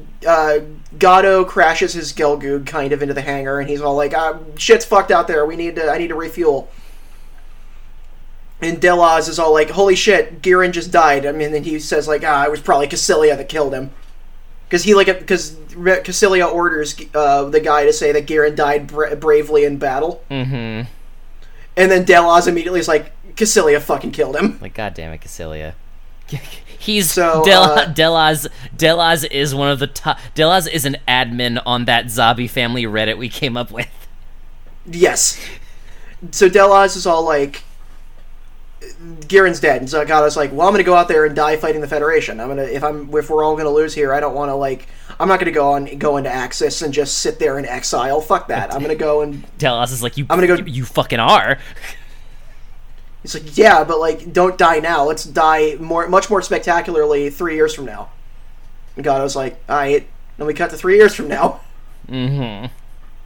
So, in between then, Delaz had, essentially, I'd say a lot of the people under his command abandoned Alboaku, and didn't go to Axis. They just kind of fucked around the Earth sphere. Hung out probably on the fringes, acting mostly as pirates, kind of like Seema's dudes. Mm-hmm. We'll say, yeah, or just Seema's like... dudes having the tattered Zeon uniforms and the ripped off sleeves, all looking like fucking thugs. I love those guys. God, they're so fucking cool. I want those guys to beat me up and take my lunch money. Seema can do that every day. But yeah, like they either do that or they bum around like fucking what's his face in the junkyard. Like Kelly Lasner. Yeah, Kelly. Named after the anime Lasner. God. So, at that point, we cut back to Earth, where it is 0083, autumn 0083, so late in the year. We are in the middle of kind of the Australian outback at a remote base, where they're testing out the new GM powered, like new GMs, and Ko and Keith are irritated they have to use old ass Zaku's to compete, and they're all using like paintball rounds and stuff like that. They're all under the command of a guy named South Burning, a grizzled 1-year war veteran. He's kind of the, even though Synapse is the captain, he's more the bright of this show. Yeah, like as I honestly like got them confused sometimes. They're both just old men. Synapse mostly interacts with Burning. Yeah, you know what? That's why I didn't get them confused. Like, but I remember like after Burning's last episode, like I remember I watched the next one and I was like, wait, he died. Oh, that's Synapse. So they're good friends. I like their dynamic. So a modified Pegasus class ship shows up. A Pegasus class being what the White Base was. The White Base being the first Pegasus class ship. Mm-hmm. A late stage one called the Albion shows up over the gigantic crater that was Sydney, which is now just a lake. Like, didn't you say you really like that in the first episode where they're like, "Are we over? Like, we'll be over Australia soon." We are over Australia. That's one of my favorite moments in Gundam. Period. Yeah. Just good world building. That's just the scarred wreck it remain. That's just a permanent scar of the 1-year war upon the Earth. Mm-hmm. And one of many. And so the Albion is carrying the Gundam Unit 1, the Zephranthes and the Physalis, to be tested by this team. And so Ko and Keith are like, let's go check out the new stuff on that White Base looking ship. So they drive over, and they're kind of yelled at by Nina, who's all like, you can't be in here, like, this is top secret, get the fuck out of here. And Keith's like, you're hot, I'm gonna hit on you. And Ko is kind of just like, instead of being what Keith is like, wow, pretty girl, and Ko is like, wow, cool robot. Like, Keith is like, don't you want to look at the hot lady? And Ko is like, shut up, I'm looking at the Gundam. Meanwhile, some Zeon dudes are hanging out in the outback, and one of them smuggles in Gato in a Fetty uniform, who is an Anaheim employee. The true villains of the Gundam universe are probably Anaheim Electronics. Pretty fucking much. The military-industrial complex is the main villain of Gundam. Yeah. And then it also makes you complacent in it by buying model kits. So, oh my god, Devin, are Gundam model kits canon in the Universal Century, and they are produced and developed by fucking Anaheim? I mean, fighter jet models and tank models do exist. God. In real life, so I'm sure Gunpla exists in. Actually, in Gundam Sentinel, apparently there's a scene where a kid has like a toy of the RX-78. So I'd like to think that that's probably something real. Yeah, it would be, huh? Fucked. So Gato is kind of like easily smuggled in. He's like, holy shit, that was easy. And they're like, He's like, why is there such lax security? And he's just like, it's all over. It's like that everywhere in the Federation these days, because the Federation are, if anything, completely arrogant. Mm-hmm. They are as arrogant as they are incompetent. So, pretty much immediately, Gato shows up, and they're like, hey, you can't be in here. And he's like, I'm gonna steal this big chunky boy. So Gato very quickly and easily steals the Physalis and announces that, like, pretty much like, hey, by the way, Zeon, I'm out. Ko defies orders and hops into the Zephranthes, but easily is beaten by Gato. And Ko is very, very upset by this. Gato fucks off to immediately, the Albion is like, we need to go and we need to retrieve that Gundam, like, now. So the next episode has a large skirmish that kills one of Ko's friends, a guy named Dick Allen, which stays with Ko for the first couple episodes. That kind of stings him that his buddy dies. So in the first bout of conflict, they managed to prevent Gato from escaping into space, but they failed to retrieve the Gundam. So Gato then holes up with some guys who've been on the Earth since the 1 Year War. And one thing that Double Zeta shows is that by 0088, there are still Zeon dudes holding out with 1 Year War mobile suits in the deserts of Africa. Oh. And they are still there in Unicorn. Oh. So by 0096, those guys are still there. So there's just, like, Zeon bases, like fighting guerrilla style operations all over Earth, and which are, they're just basically causing problems on purpose. Yeah, just any way that we can destabilize the Federation, and hopefully, like, just like the Dawes fleet being like, maybe someday. I think that's what Operation Stardust was supposed to do, is because in other I know this was produced earlier, but, like, it makes sense in the whole context of things that have been canon since, that, like, if you look at Thunderbolt manga that happens after the 1 Year War, if you look at 0081 Battlefield Record, and a lot of the other video games, it's all about, like, just Zeon insurgents. So I think Delaz was attempting to unite all of those and try to strike a fatal blow at the Federation. Delaz like, these dudes were sitting. Delaz was trying to be the fucking Grand Admiral Thrawn of Zeon. That's essentially what he was trying to do. Yes, you put it perfectly. Yes. I could not have said it better myself. Jesus, I'm mad at myself. I didn't think of that. So, after this, they get a couple reinforcements, which are Mancha and his buddies, who apparently Burning knew from the one where they were, like, his squad mates in the 1 Year War. Mancha is very mad that Ko has been officially assigned as the pilot of the Zephranthes, and what follows is the plot coming to, like, a grinding halt as Mancha and Ko need to have, like, a slap fight in order to see who gets to pilot the Gundam. It's just the most, like, 70s sitcom ass, like, macho heterosexual, none of this actually matters, just clownery. The clownery. And I'm glad that Burning is as mad about it as he is. Yeah. Because Burning's like, you guys are wasting your fucking time. The Zeon just stole a nuclear-equipped Gundam, and you're fucking around like this. Ugh. Like, I don't blame Ko for getting sucked into it, because Ko is dumb and 19 years old. Yeah, Ko's like a 19-year-old test pilot who most likely joined the military fresh after the 1 Year War. Yeah, Ko has probably never seen active combat. He's just probably didn't intend to. Like, because what's the first thing so many people think after a war when they know nothing about war? Of just like, oh, the war's over, hooray! Like, that means everything's gonna be fine forever. Basically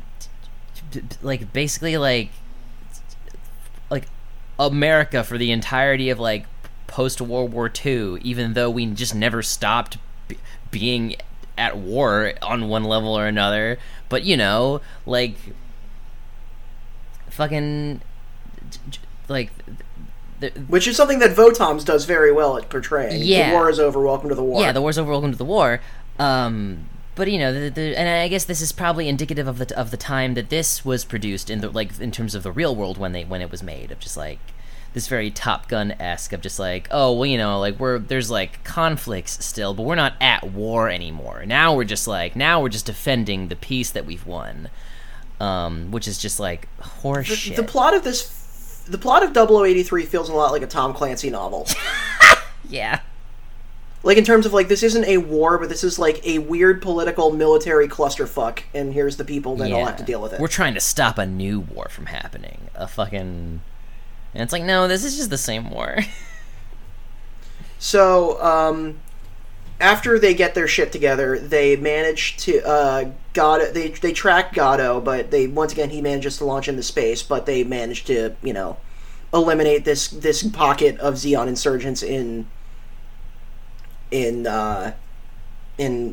Australia, who've probably been stuck there for 3 years, just chilling. So just vibing. The Albion is under the direct command of Admiral Cohen, who is the only member of the Federation to like give a shit about this.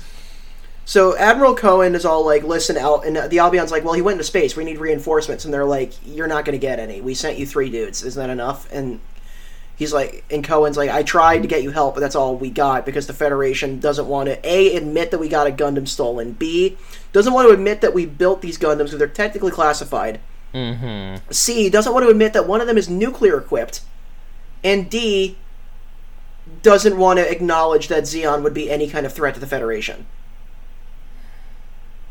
Which is then when we start getting it, so then when we go into space in the 4th episode is where we start getting into the fuckery of this, where there's a lot of factions here. So first we have the Federation as a whole, as our first faction. Stinky.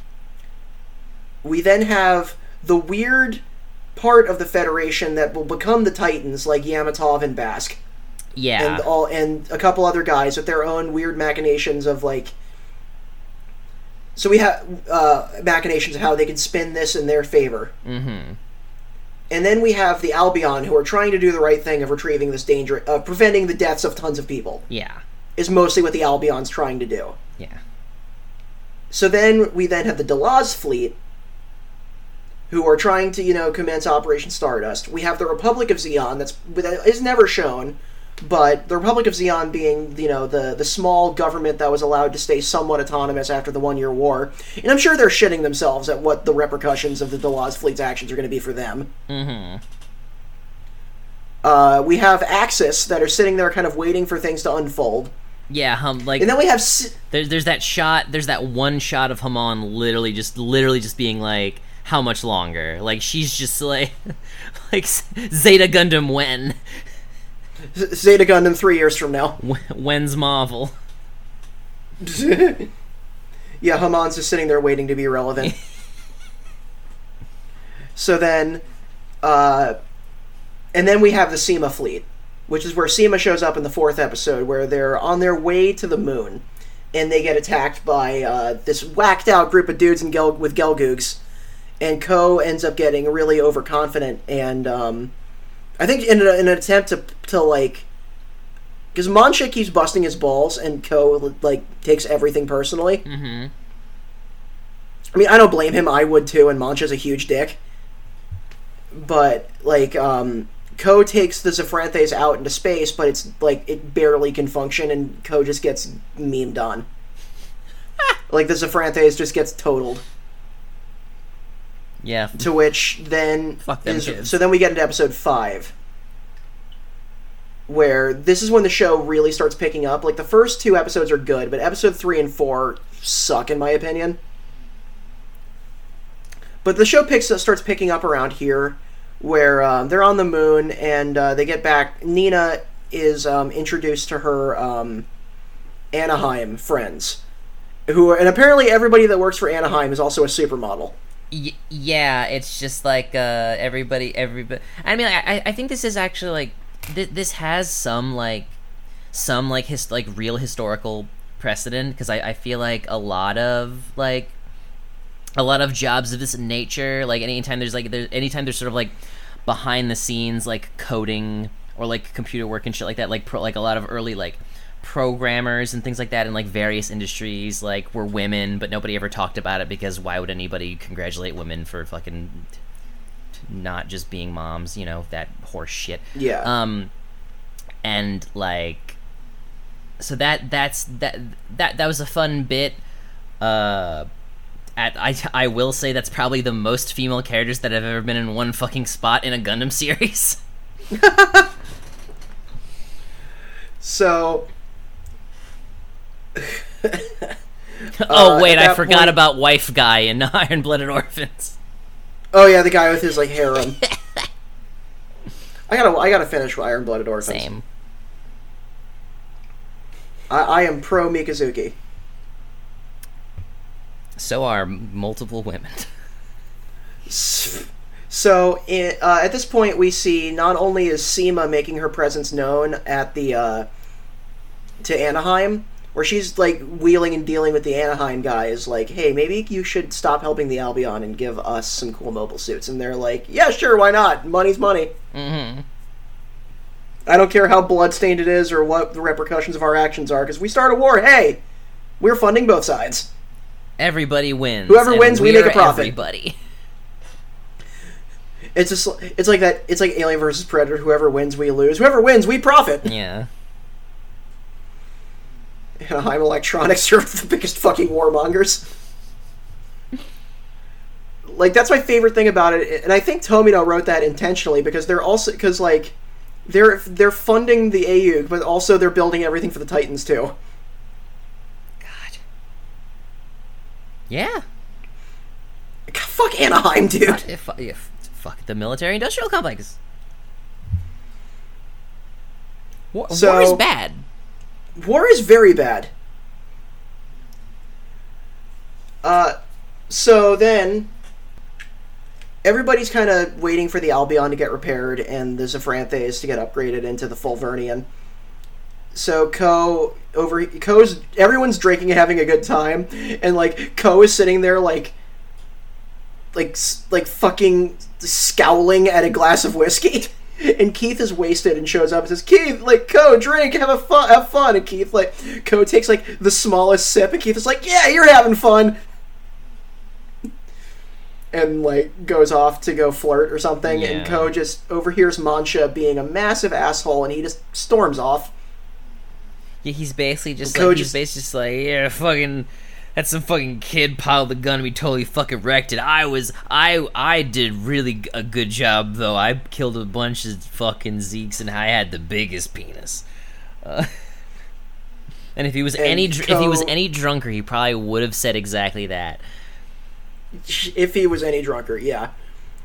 So at that exact moment, Ko decides, fuck this, and runs off. And has like a really bad drunken stroll throughout the streets of Von Braun. He just had, this is another. You know what? This is another moment that would. This is another like good like. Ko is just a very different version of Shinji moment because he basically just like has a bad time piloting his mech. Everybody blames him for it, and then he storms off. And runs away and has an anxiety attack alone. And then gets the shit beaten out of him by three probably ex-Zeon guys. Yeah. Because it's like, you are wearing a Federation uniform in space. Yeah, and he really does just, like, shoulder check some motherfucker.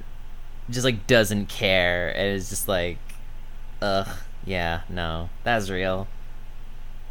So Ko gets his ass kicked, and he's met by a one-armed man with a huge chin named Kelly Lasner, who brings him to his junkyard home in Von Braun, and is like, I'll make you dinner, and he's like, he recognizes the uniform, and he's just like, you're a soldier, right? And he's like, Ko is like, and he's like, no, talk to me like a man.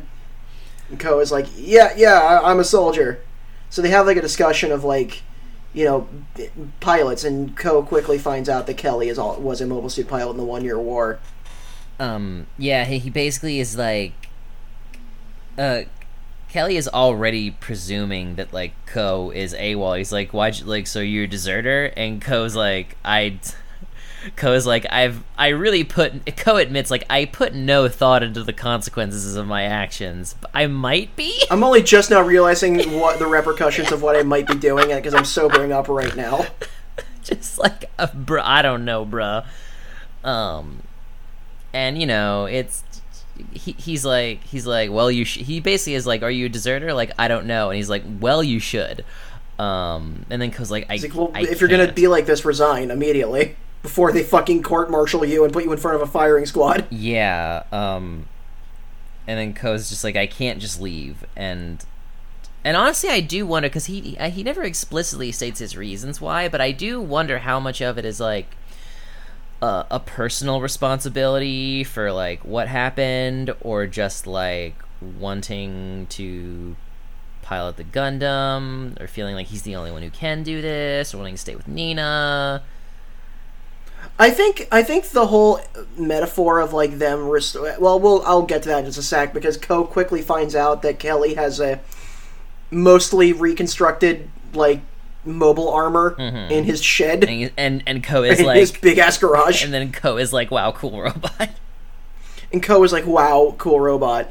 Because I think part of it comes from the fact that like, I think a lot of it is in that is that like Ko is taking the competitiveness with Mancha way too seriously, and I think the reason he decides to come back is because I'm doing this because I love mobile suits as pieces of technology. Why am I letting this mustachioed fucking asshole ruin that for me? Yeah. On top of being like, and I have why am I letting that distract me from all the shit that is important? I can see. And I think Ko just found like a kindred spirit in terms of just being like a gearhead like he is. Yeah, and then they have a fun best friend montage to a fucking love ballad.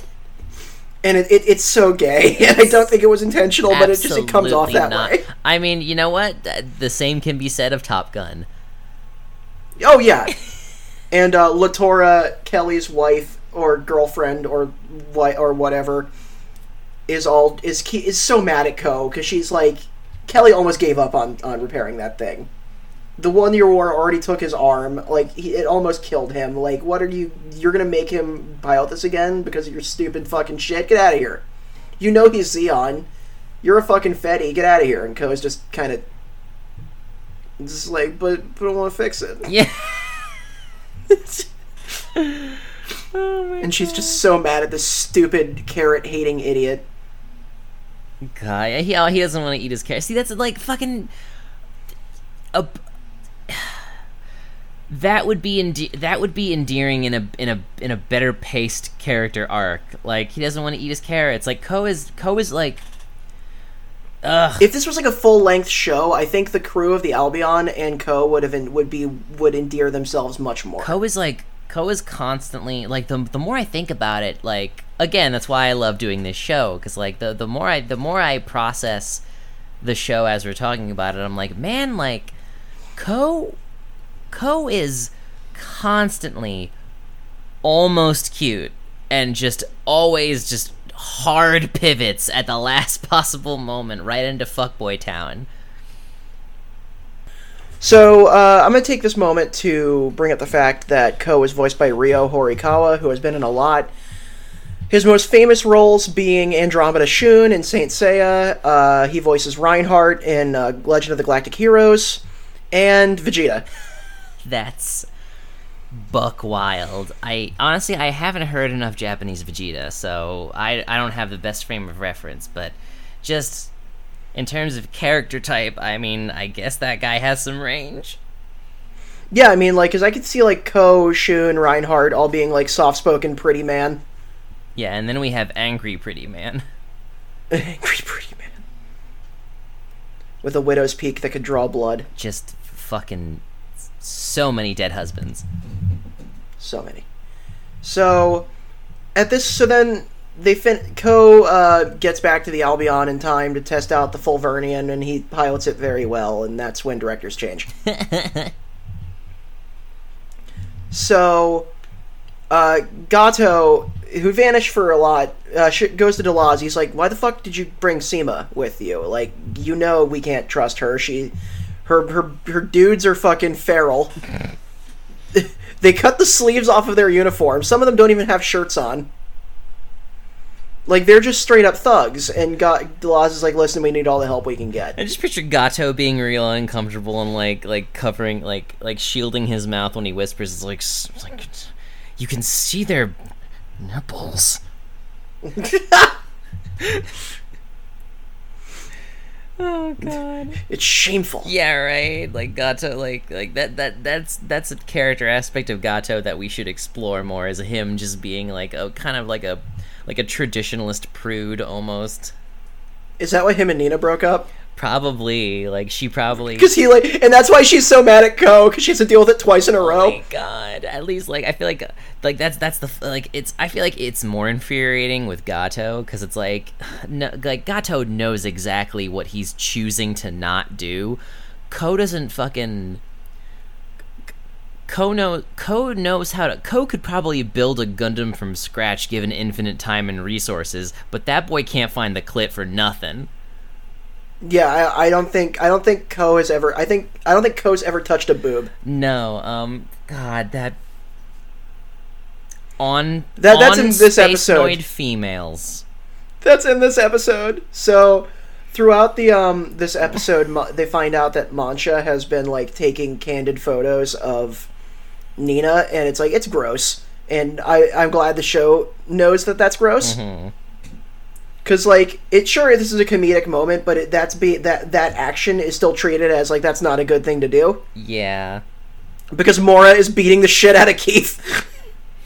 and is yelling at Ko, and then, like, she's like, "Did you take those pictures, Ko?" And Ko's like, "I don't know what you're talking about." And he, like, drops the books he's reading, and Nina's like, "Nah, he's too stupid."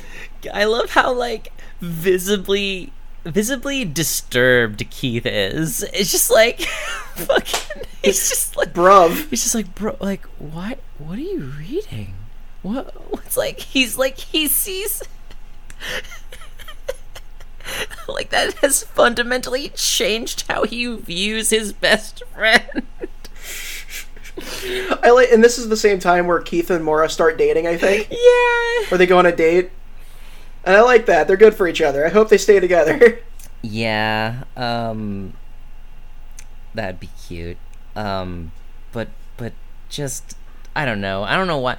And also just like the notion of the notion of pickup artist culture existing in the Universal Century, but for like specifically drawing like cultural stereotypes between, like taking like doubling down on gender norms and extending that to stereotyping space colonist culture versus Earth fucking, like, I think books like that still exist. I think they existed more plentifully in the 80s and 90s, but like I've been to used bookstores going through, like, quote unquote romance advice sections of like how to score Japanese girlfriends, how to win a Brazilian husband. Yeah, no, that shit, like that is real. That shit is real, and I love that it exists in that way. Like, again, like it's good world building. That's hysterical to me, and I love that it's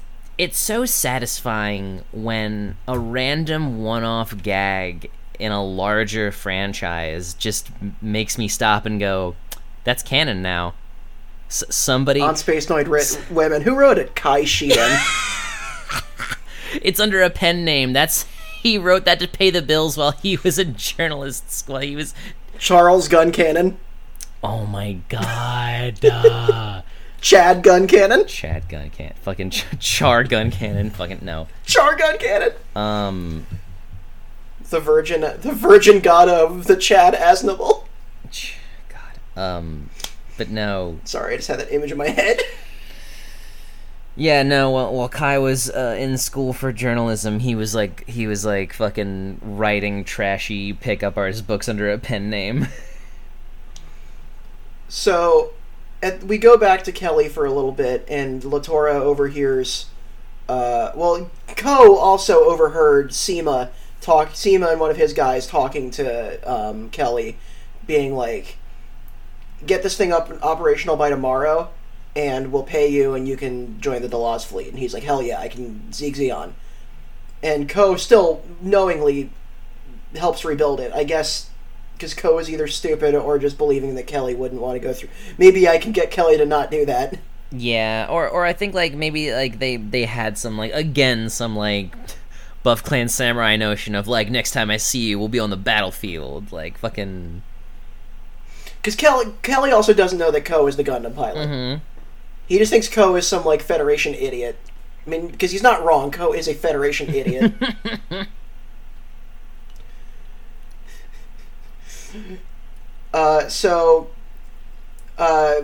We cut back to Kelly, and the guy who showed up with Seema the previous day is all like, yeah, I'm gonna pilot this. And he's like, what the fuck? No, I am. And he's like, no, we don't want some fucking one-armed fucking idiot cripple.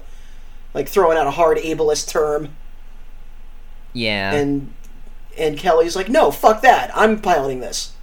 I can do it.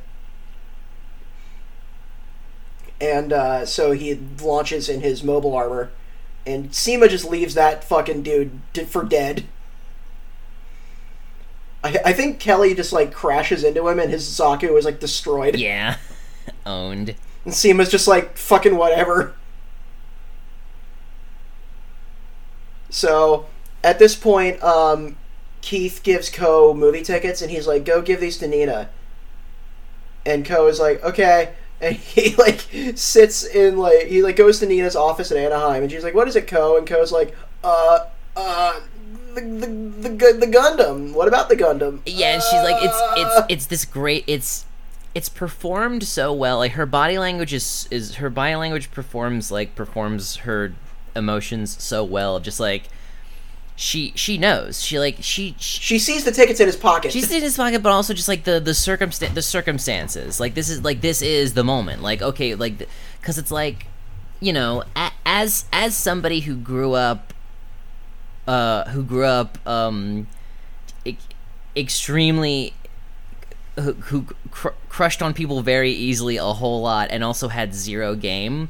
This is one of those moments of just like, okay, this is literally the only good fucking moment in a life that rarely gives you good moments, to actually be real with the person you're interested in, because, like, there's no one else around, there's nothing else distracting you, you're not talking about something else. It's like, and you've come here for this exact purpose. Like, just fucking do it. Just say the fucking thing.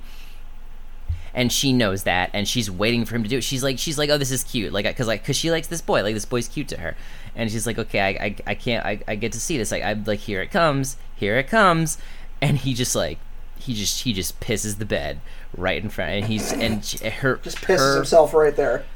Her face just drops, and she's just like, what about the Gundam? What the fuck are you actually?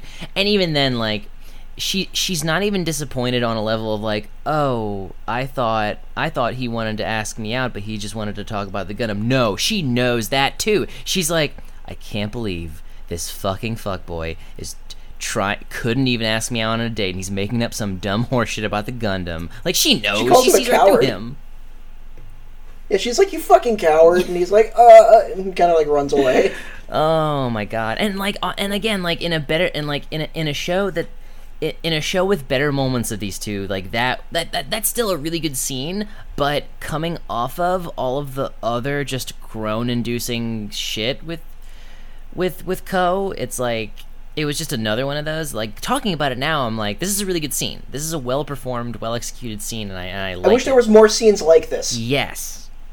Because I feel that, like, this is a good... I always said that 083's weakest part was its cast, but I don't think that's true. I think it has a good cast, it's just never properly utilized. Yeah. Because that first director was too busy jerking off to Mecha. Yeah. But, yeah, though, so that doesn't work. It doesn't, and at that point, that's when Kelly starts, like, threatening to, like, send out the Gundam, or I'll start shooting at Von Braun. So they launch the Fulvernian, and Ko has a really good, like, really well animated and, like, directed fight against Kelly, but Ko manages to defeat him by, like, detaching the top half of the Fulvernian and, like, smashing a beam saber into it. To which he tells Kelly, use the ejection seat! And Kelly's like, I never installed one, and fucking dies. I think this show. I think like this show. Like again, maybe if this show was longer, I think a recurring theme that deserves more closer inspection than this OVA has time to give is this notion of when things get personal for soldiers. Because it's like Kelly and Gato, and by the end of the series, Ko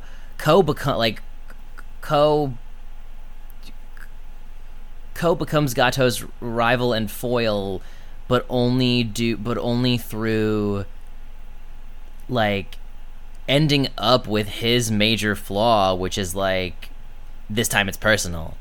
Like it's one thing to believe in an ideology, but then they take on so much personal burden due to the war that it's no longer because of the cause anymore. It's just like either this is all I know, or I have to get vengeance for like all of my comrades that died, or it's just like no, like, you know what Gundam OVA did that better a little bit? Which Thunderbolt. Yeah, honestly, I feel like Thunderbolt in a lot of ways tackles a lot of themes that 83 does better. Well, it tackles themes better than 83. A lot of the same ones. Because it's like the thing I like about Daryl and EO's rivalry is that they're kind of like, even though they don't know each other, what little they know about each other are like represent everything they hate in the opposing faction. Mm-hmm. Where EO is an arrogant, son of a rich kid who, flippantly murders his comrades and just is given a Gundam for the fuck of it. Whereas, and then, Daryl is this kind of is seen as this kind of gross, malformed person to EO who just won't ever stop or won't ever quit and is entrenched in the ruins of his home. Yeah. So despite the fact that EO and Daryl don't know anything about each other, they still to each other represent everything they hate about the Federation and Zeon, respectively. Yeah, and 0083 couldn't really get that far. I feel like they were grasping at it. I feel like maybe it was something they were trying to work through mid-production, since it's an OVA, so they're making it one episode at a time. Because that's the biggest difference between this and Thunderbolt, in my opinion, is that, the stakes in this are very high, and this is dealing with a lot. Whereas the stakes of Thunderbolt are mostly, fighting over a single supply route so that the Battle of Alboaku can happen. In a way, personal stakes are the only stakes. Because what they're fighting for is pointless. Because the scale of Thunderbolt is so much smaller than the scale of 0083, of Stardust Memory. And because Stardust Memory's juggling being a Top Gun thing, dealing with the same themes Thunderbolt is, and also being a prequel to Gundam Zeta. Yeah, and it's the latter of those being the third of those is what it does the best, I think. Yes, and but I feel like, yeah, essentially they're because I think it does want to, for a show that does love to wow cool robot all over the place. I think what little it ends up doing with the characters, I do think there's a lot of potential there, but it is sad that I do think the weakest thing that they couldn't really bring home well enough was the rivalry between Ko and Gato. I just didn't. Yeah. It just never hit for me. And that's why it was just such an extra fuck you when they did the fucking love triangle twist of oh, Nina fucked Gato at some point, and honestly, even with that added information, We didn't even get like a flashback. We didn't get like a photo of them on a date. Like, it just didn't feel real. It felt like such an ass pull. It felt super last minute. It felt like they pulled that out of fucking nowhere. Because I'm wondering, because if that was a last minute writing decision, I believe that 100%. That's my take. The best episodes for me are the ones we're about to get into. Episodes 8 through 10 are probably the best episodes, and those three are written by Ryosuke Takahashi, the writer and director of Votoms. Good. That makes sense. That tracks. So I'm really curious about Rebellion. I think the next Gundam manga we do is going to be the first Gundam manga we do is going to be 083 Rebellion. Because Zeonic Scanlations has recently translated all of it. Yay! So I'm probably going to read that in my spare time just to see if... Because 083 has some really, really good shit in it. It's just, I would like to see a lot of it elaborated on, which is something you can do in a manga. Mm-hmm. And I already know a handful of the changes they made, all of which seem to be for the better. So, but we move into the 8th episode, which is where the show starts really picking up. So right here we see that there's some weird collusion between CIMA and the Federation. And the Albion gets close to one of CIMA's ships that was meeting with I think the ship was called the Birmingham, or one of this Federation ship. And the Federation ship is like, shit, the Albion's here. Like, let's pretend we're in combat with one of CIMA's ships, and just blows up one of CIMA's ships, and she doesn't really seem to give a shit. And so a battle ensues between, the forces of the Albion and CIMA's crew again. But Burning notices weirdly a Federation corpse floating in space in the wreckage of the one ship that the Birmingham blew up. So Burning gets out and he's like, "Hey guys, like earlier on we see his GM custom takes weird damage. Like there's something like wrong with the internal systems." But Burning finds this corpse has like a briefcase like handcuffed to its hand. So Burning like shoots the handcuff chain link and takes the briefcase. It's like, "What is this?" Looks through it and he's like, "What the fuck is Operation Stardust?" And he's like, Oh, Operation Stardust is more than just stealing the Gundam. And he's like, "Holy shit, I gotta tell you guys," and then he explodes. And that was the same episode where they all because it kind of suffered from the fact that this episode focused a lot on Burning, and you're like, oh, he's probably gonna die. Yeah, I mean, he already, because they're I will say that it was almost helped that he had a couple close calls up until that point. Yeah, because he was heavily injured for a good chunk of the series. So I think the show was trying its best to throw us off the scent, because it's really easy to assume the old mentor figure who's already had his day in the sun, bringing up the protagonist, of course he's gonna die. So it's I feel like they probably threw in a couple near-death experiences for him just so when the obvious moment happened, there was still this split-second notion of maybe he'll make it. Fuck, I don't know. I like Burning. In Super Robot Wars, you can give him the Gundam unit too, the Physalis. Oh, sick! Awesome! Holy shit! Yeah, we'll have an old. But I think Burning when it comes to I like Burning. Burning would have joined the AUG. He wouldn't have fucked around with the Titans. Oh yeah, fuck. Burning would have smelled the Titans a mile away and would have been like, "Fuck this." He would have joined the AUG in a heartbeat. Burning's real. I like Burning. He's a real dude. Burning and Bright would be comrades for sure. Burning would be Bright would just be finally somebody I don't have to fucking punch. Yeah, fucking. God. Finally, some good fucking food. Finally, an actual goddamn adult. I thought they were all dead. If Burning was on the white base, I think Bright would have slept a lot easier. Yeah.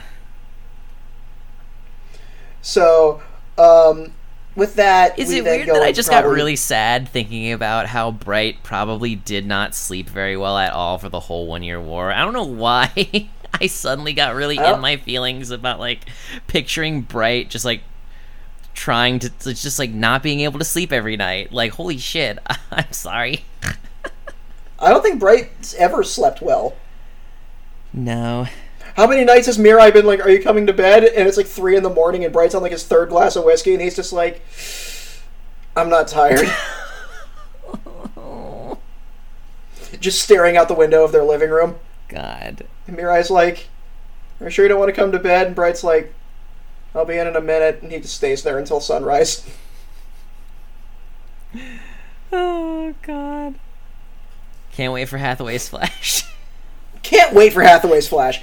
So, yeah, we get into probably the best episode where we find out that the Federation is planning after the 1 year war, they've renamed Solomon to Kanpei Island, and they renamed Albo Aku to the Gate of Zidane, is what they call it, which are now just Federation outposts. The Gate of Zidane will later become the headquarters of the Titans in Zeta. Huh. And Kanpei Island is Solomon. So the Federation have amassed all of their ships in at Kanpei Island. And the Delaz fleet is waiting for this, for a naval review, which is something that it's a real thing. Where just you look at your entire navy and inspect every single ship in one place. It serves two purposes: as one, to literally physically check your navy, and B, to be like a display of power. Yeah. Look how big my navy is. Like, the British loved doing that shit before they went to war. Oh, sure. And so the Federation is doing this mostly as a power play to the Space Noise. Like, yeah, and you guys want to fuck with us, the Federation? Look at these millions of ships all docked out with GMs and Gundams and shit. Try it. Which is why the Naval Review is so mad that the Albion is showing up and trying to warn them about the fucking Delaz fleet, where they're like, no, we're going to let the Delaz fleet come to us and then we're going to blow the shit out of them with our massive fleet.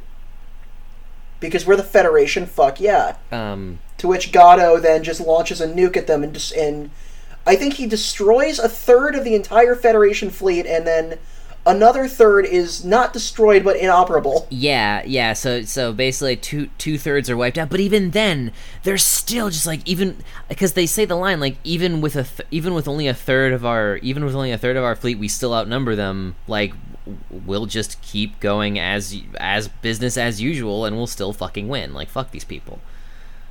But what Burning learned that nobody else did was that while this is happening, while the Delaz fleet is now engaged with the Federation in active combat again, SEMA, they're currently in the process of moving a lot of the damaged colonies from Loom to, like, Side 7 and other colonies. They're, like, relocating a lot of where the colonies are after the war.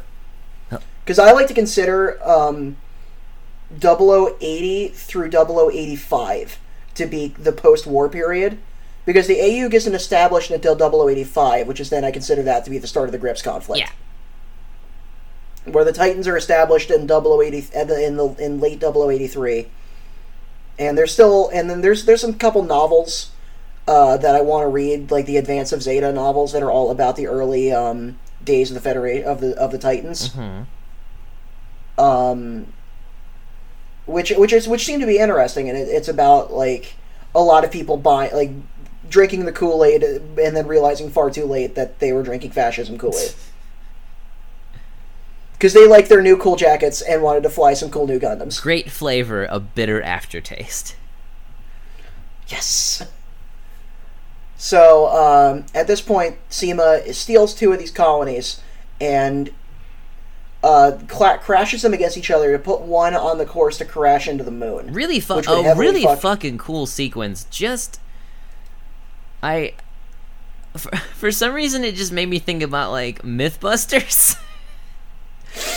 Just, like, the science involved. I guess, like, for something more in our wheelhouse, like, the way Gunbuster would just, like, make things... explain things... Like with the little cheapy science lessons. Yeah, like the science, like taking things that don't exist, but like being as realistically scientific as you possibly can be about things that are not real. Well, that's Hideaki Anno's entire shtick. That's part of why I love Evangelion, is they have an entire episode about the logistics of how to fire a giant sniper rifle at a flying diamond. Yeah, But that's also taken from, like, Ultraman stuff. That's just the way Anno looks at. That's Anno's touch, which I like. yeah. But I also feel like that's very much... Anno loves the minutia of going into that. Yeah, but also that's very much Gundam. Like, the whole reason you can do that with space colonies is that, like, the original 0079 like notion of sides were very much rooted in like future theory science fiction, on like postulating on like futurism and like what living in space might look like. Yeah, because the island cylinder type colonies are actually feasible. Those could possibly be made. Yeah. The whole notion of a side just being like the cluster of colonies all in the same gravitational like rotation. One thing that I do, the different Lagrange points. One thing that I don't know if anybody ever goes into, that I wanted to ask if you have any kind of canonical world building on. How is there, like, what's making the gravity on the moon colonies, on the moon, on Luna? I'm not sure about that, because like I don't know, because like the way they showed Von Braun being kind of like a big tower with a spinning, rotating center, maybe that's how it works. Yeah, because it's like, it's not that, like, I guess the moon has some gravity. Yeah, the moon has gravity, just not as much as Earth. Like, you can jump really high, but you're still going to come down. Maybe is the moon? Do you think possibly the moon's gravity would be strong enough to be Earth-like enough if, like, the deeper you go in it? I wouldn't. I don't know. Hey, douchebag. Somebody who listens to us with any notion of physics or gravity, please tell us, because we think this is interesting. Yeah. Or make your own Luna with blackjack and hookers. Because that's one of my favorite details about Gundam, is that there is no gravity on any of the ships. Yeah, no, totally. I love honestly, like, every single time somebody uses those fucking hallway zipline handles, I'm just hype. I'm just like, yeah, fuck yeah, I love those little handles. Or somebody jumps and then floats up to their Gundam. I just, as awful politically as the 1 Year War is, I would really like to live in that world. Oh, sure.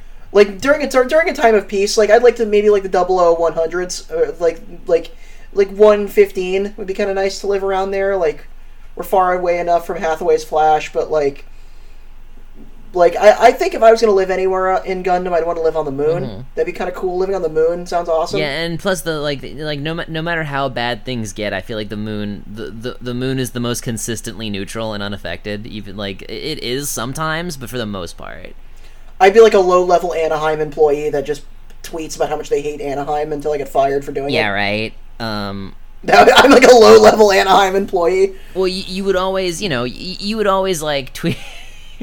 You would always tweet about you would vaguely complain about your job and never exactly say who you work for, but it's pretty obvious. Like oh, Devin's on Luna complaining about, like, the technology company they work for. It's probably Anaheim.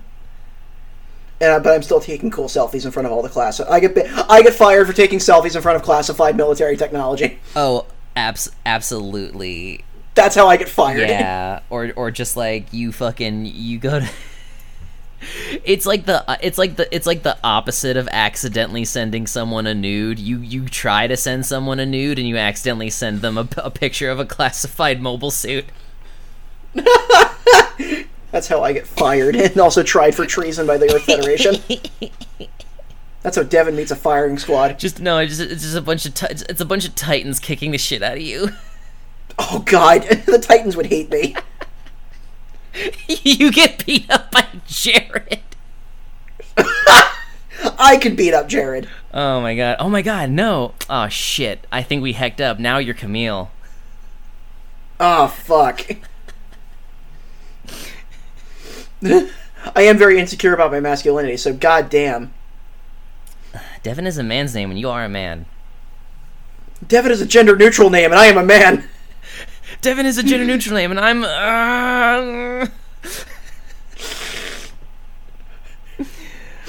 So anyway, so essentially they're making this big display to show that we're going to drop a colony on the moon. So the battle continues, and the entire Federation fleet, Delaw's fleet, shoots after the colony. And what's left of the Federation fleet is now shooting after them, leading them on this giant ruse cruise. At this point, Gato and Co. are fighting. And they have, like, the Fulvernian and the Physalis are both completely destroyed. And we cut to Axis at this point, where the Axis is sending a fleet, like a neutral third-party fleet, to, like, discreetly resupply and aid the Delos fleet, which is where Haman makes her little cameo. Mm-hmm. But they give Gato a brand spanking new big mobile armor. And Gato is more than happy to go and completely fuck up the Federation with it. Gato literally is being the most Gato. He just looks at it's like the spirit of Xeon incarnate, and it's just like, oh my god, you're never not on. I love it. Solomon, I have returned. I do like that one.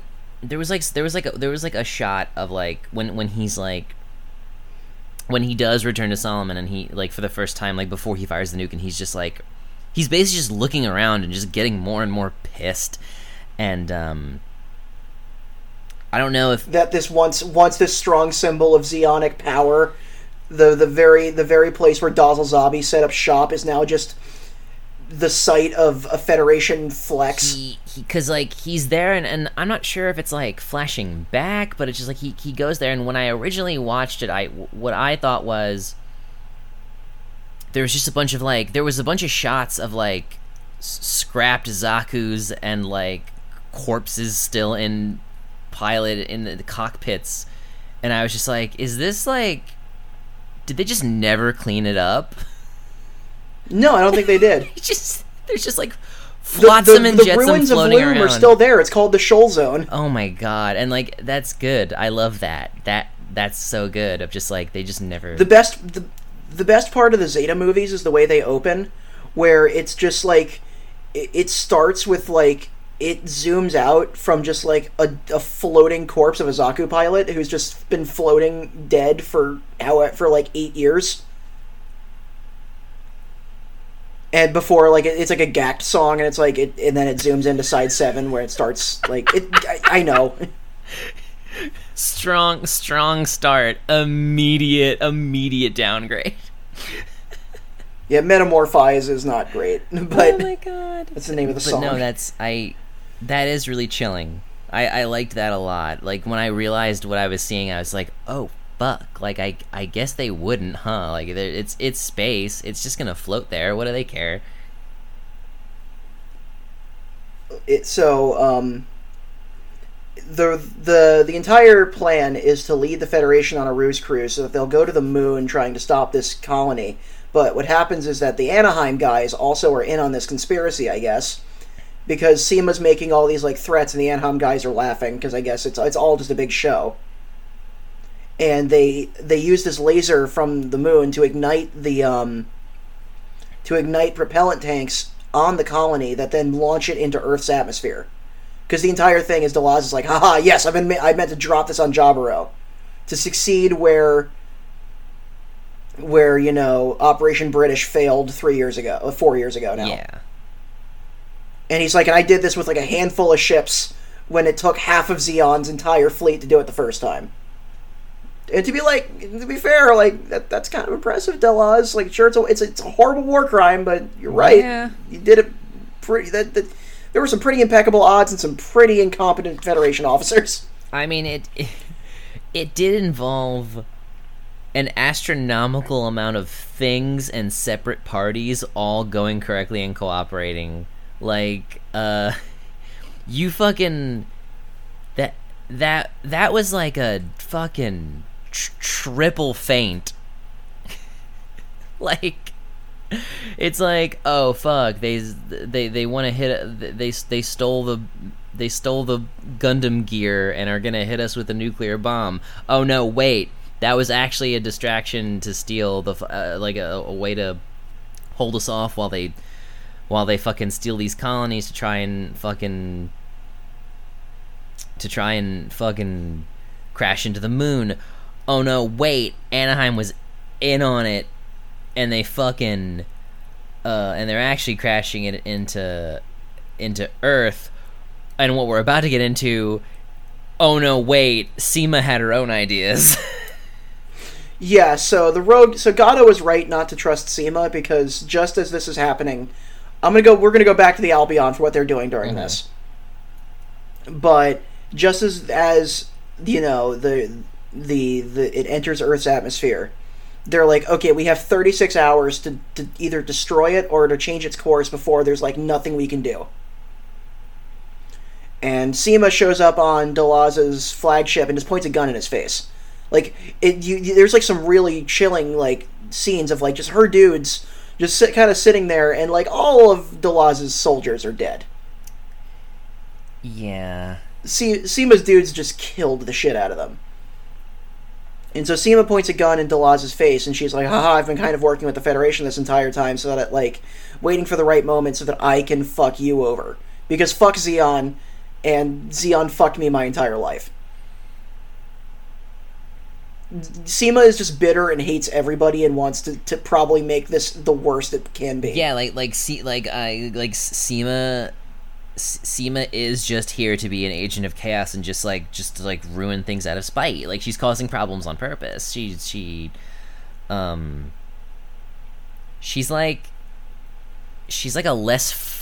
basically a less focused Char.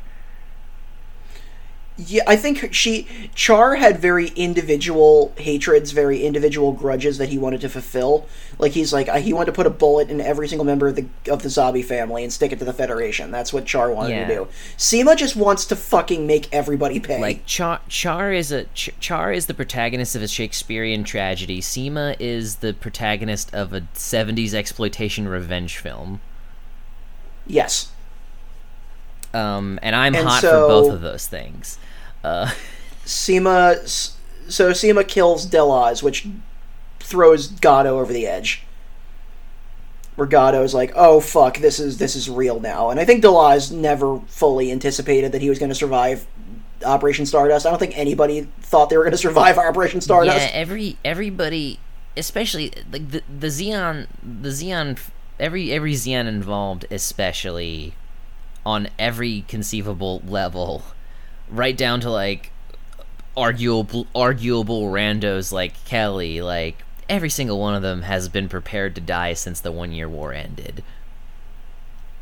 A part of them died with Zeon. Yeah, and I think that's what honestly, like, that's what makes them so formidable, because it's people who have already lost everything, sometimes twice over, and who have truly nothing to lose by dying and everything to gain by taking even a chance at success and doing everything in their power and pushing themselves to the absolute limit to succeed in their goals. And this is part of 0083 that really works. Yeah, and because it's a mixed bag. A lot of the stuff that works with 0083 really works. Yeah, and their opponents, which is why the show in the end is worth watching. And their opponents are people who are just high and just fat off the notion of like, we already won, we're the big fuck kings of Shit Mountain. Like, this doesn't, like, nothing they're doing actually matters. And that's also very interesting. It is. Because, so at this entire time, like, the Albion now, they go to the La Vienne Rose, which is this big ship owned by Anaheim that first appears in Double Zeta. Yeah. Aboard the La Vienne Rose, they're like, Synapse is like, we need to get Unit 3. And Nina's like, I don't even have jurisdiction over that. How can we do this? And Synapse is like, I don't care. We got to get it. Like, that's the only way we can stop this. The Federation fleet's not going to be enough. Which is like, Synapse is literally like, we're about to commit treason. So they go to they're like, maybe we can get Admiral Cohen to speak for us. But the Admiral Cohen is then forcibly removed from power and never seen again. Whoops. probably put in front of a firing squad by the Titans. Just gonna say this up front, nobody wins at the end of this, except for maybe the Titans. Yeah. Like, the ending of 0083 is my favorite part of it, because I love how bitter it is. But we'll get into it, because they're greeted by Nakoto, another Federation douchebag, who's just like, nah, you're guys gonna sit here and do nothing. Because that's what I say. You guys are off the Admiral Cohen is off the Gundam project. You guys have done nothing but fail and fuck up this entire time. To which, like, Keith is like, yeah, because you won't help us. You've been setting us up to fail this entire time. And Dakota's like, So eventually Ko befriends one of Nina's other co-workers, and they decide, like, and she's like, Lucette, I think her name is, and she's like, Ko, you gotta, this colony's gonna kill everybody, and you need to I don't care, you have to take the Unit 3. To which she dies helping Ko get it. So they steal the Unit 3 from Anaheim, and they launch it off, while Gato simultaneously is ripping apart the attacking Federation fleet. And he's also, like, Seema barely escapes death. That's one of the coolest scenes in the last episode. Is Gato, like, destroys the bridge of what's left of Delaz's ship, and Seema is, like, zipping away dramatically, trying not to get sucked into the vacuum of space. God. We see a cameo from Yamatov, from one of the main villains of Zeta, as he points a gun at Cohen. Well, and as he's like, "Why are you guys letting this happen?" And they're like, "We know why we're letting this happen." Ko fights valiantly, but he just can't get there in time. Just no matter what it is, like, no matter how badass Ko's Gundam was, like, just one ship and one dude and a handful of mobile suits are not gonna stop a colony drop. Yeah, basically it was like, we have to stop this colony before it gets to a point of no return, and it got there. Like, it got there, like, and like, there wasn't even necessarily, like, a pivotal moment of, like, we almost got it. Like, they never really super had a plan. So then we see Bask, who's probably the most recognizable of the Titans with his big ass goggles. As soon as he showed up, I was just like, fuck this. Like, I haven't, like, I know I've only seen, like, the first, like, probably, like, quarter of Zeta Gundam, if that much. Well, you watched up to while Haman showed up. I just think your memory of you never finished Zeta, but you got around, like, 30 something episodes in. Did I? Yeah, because I remember you were talking about how much you loved Haman. I just remember you got burned out and decided to watch Gundam Wing. I think you're thinking of Alex. I think you did the same thing, though. I thought you guys both watched Gundam Wing. We didn't do it together. We both watched Gundam Wing together, but I watched Zeta much later, and I think I only got, like, 15 or so episodes in, if that much. I thought you watched more of Zeta. We need to watch Zeta soon. We do need to watch Zeta soon. I promise everybody, the next time we talk about Gundam, it's going to be Zeta. Yeah. The next time we do a Tomino thing, and the next time we do a Gundam thing, it's going to be Zeta. So Zeta very soon. Within the next few months, we're doing Zeta. That's a promise. So, that's part of the reason I want to do this episode, was because I think it leads pretty well into Zeta. It much better than I remembered it doing. But what I was gonna say is, like, I don't know / remember a lot about what I've seen of Zeta, but, like, as soon as this fucker showed up, I was like, oh Jesus. Yeah.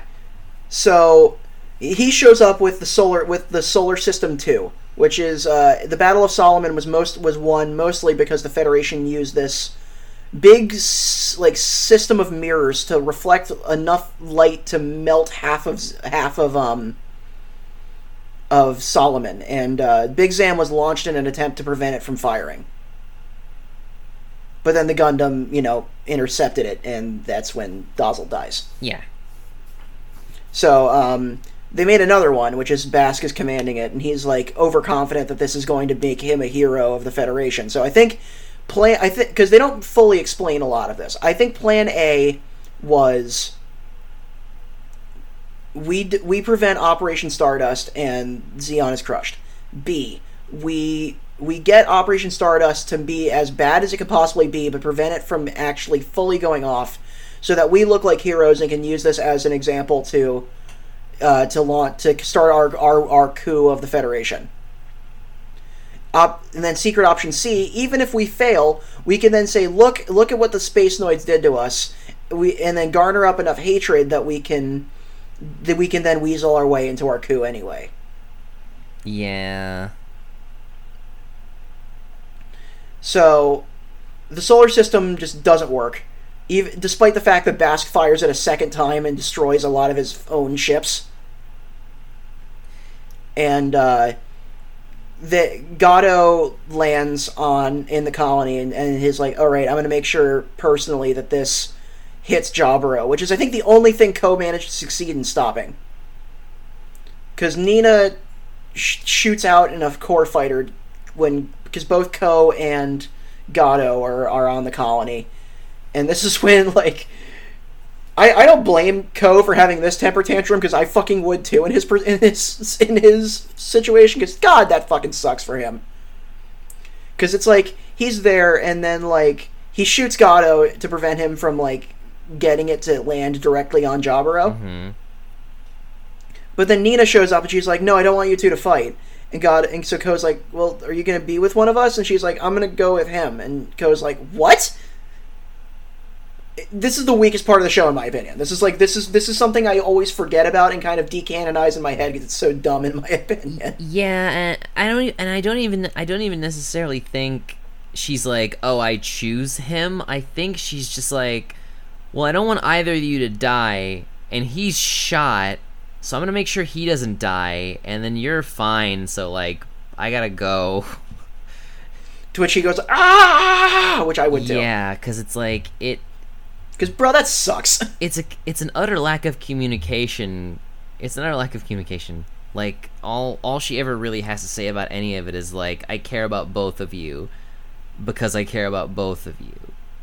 And it's like, you're not... For somebody who got the most mad at him for not just, like, fucking using his words to say feelings with his mouth, you're not that much better at it, lady. Mm-hmm. And then Gato's just like, didn't I date you? I got shot. What the fuck is happening? Like, and then Gato punches her in the gut. Oh yeah. Well, I mean, yeah, because he's like, he's basically like, okay, you need to stop being in this show. Gato and Ko don't really have a fight anymore because Ko tries in vain, but I think he manages to prevent it from destroying Jaburo. Which, honestly, as we cut to. Honestly, if it had to hit somewhere, it probably should have just hit Jaburo. So, Ko just kind of leaves. Like, he fires the Dendrobium into the sky just out of frustration. Well, he kills Seema. Seema mobilizes in her Gibera Tetra and fucks up a couple Zeon guys. And then immediately Ko just impales her on his massive beam rifle. They don't even have a fight. They fucking cross paths, and Ko is just like, I don't want to deal with you, and I don't want you to be around anymore. And he just takes his gun and impales her with it. And out of all of the things that happen in Gundam, this was the one I was most like, Ko, you just murdered her. Like... I mean, I think, honestly, the Earth Sphere is a better place without Seema. Sure, yeah, no, totally, but it's... Like, in the end, but, like, still, he just fucking murdered She Seema. deserved a fight. She deserved to go down in a cool fight. Like, what the fuck, Ko? Like, I don't mind the fight ending like that. That's pretty cold, and that's, like... When I think of 083, it just... the way, like... The face she makes as her fucking helmet shatters is, like, burned into my brain. Yeah, no, it's brutal. I do like it. I like it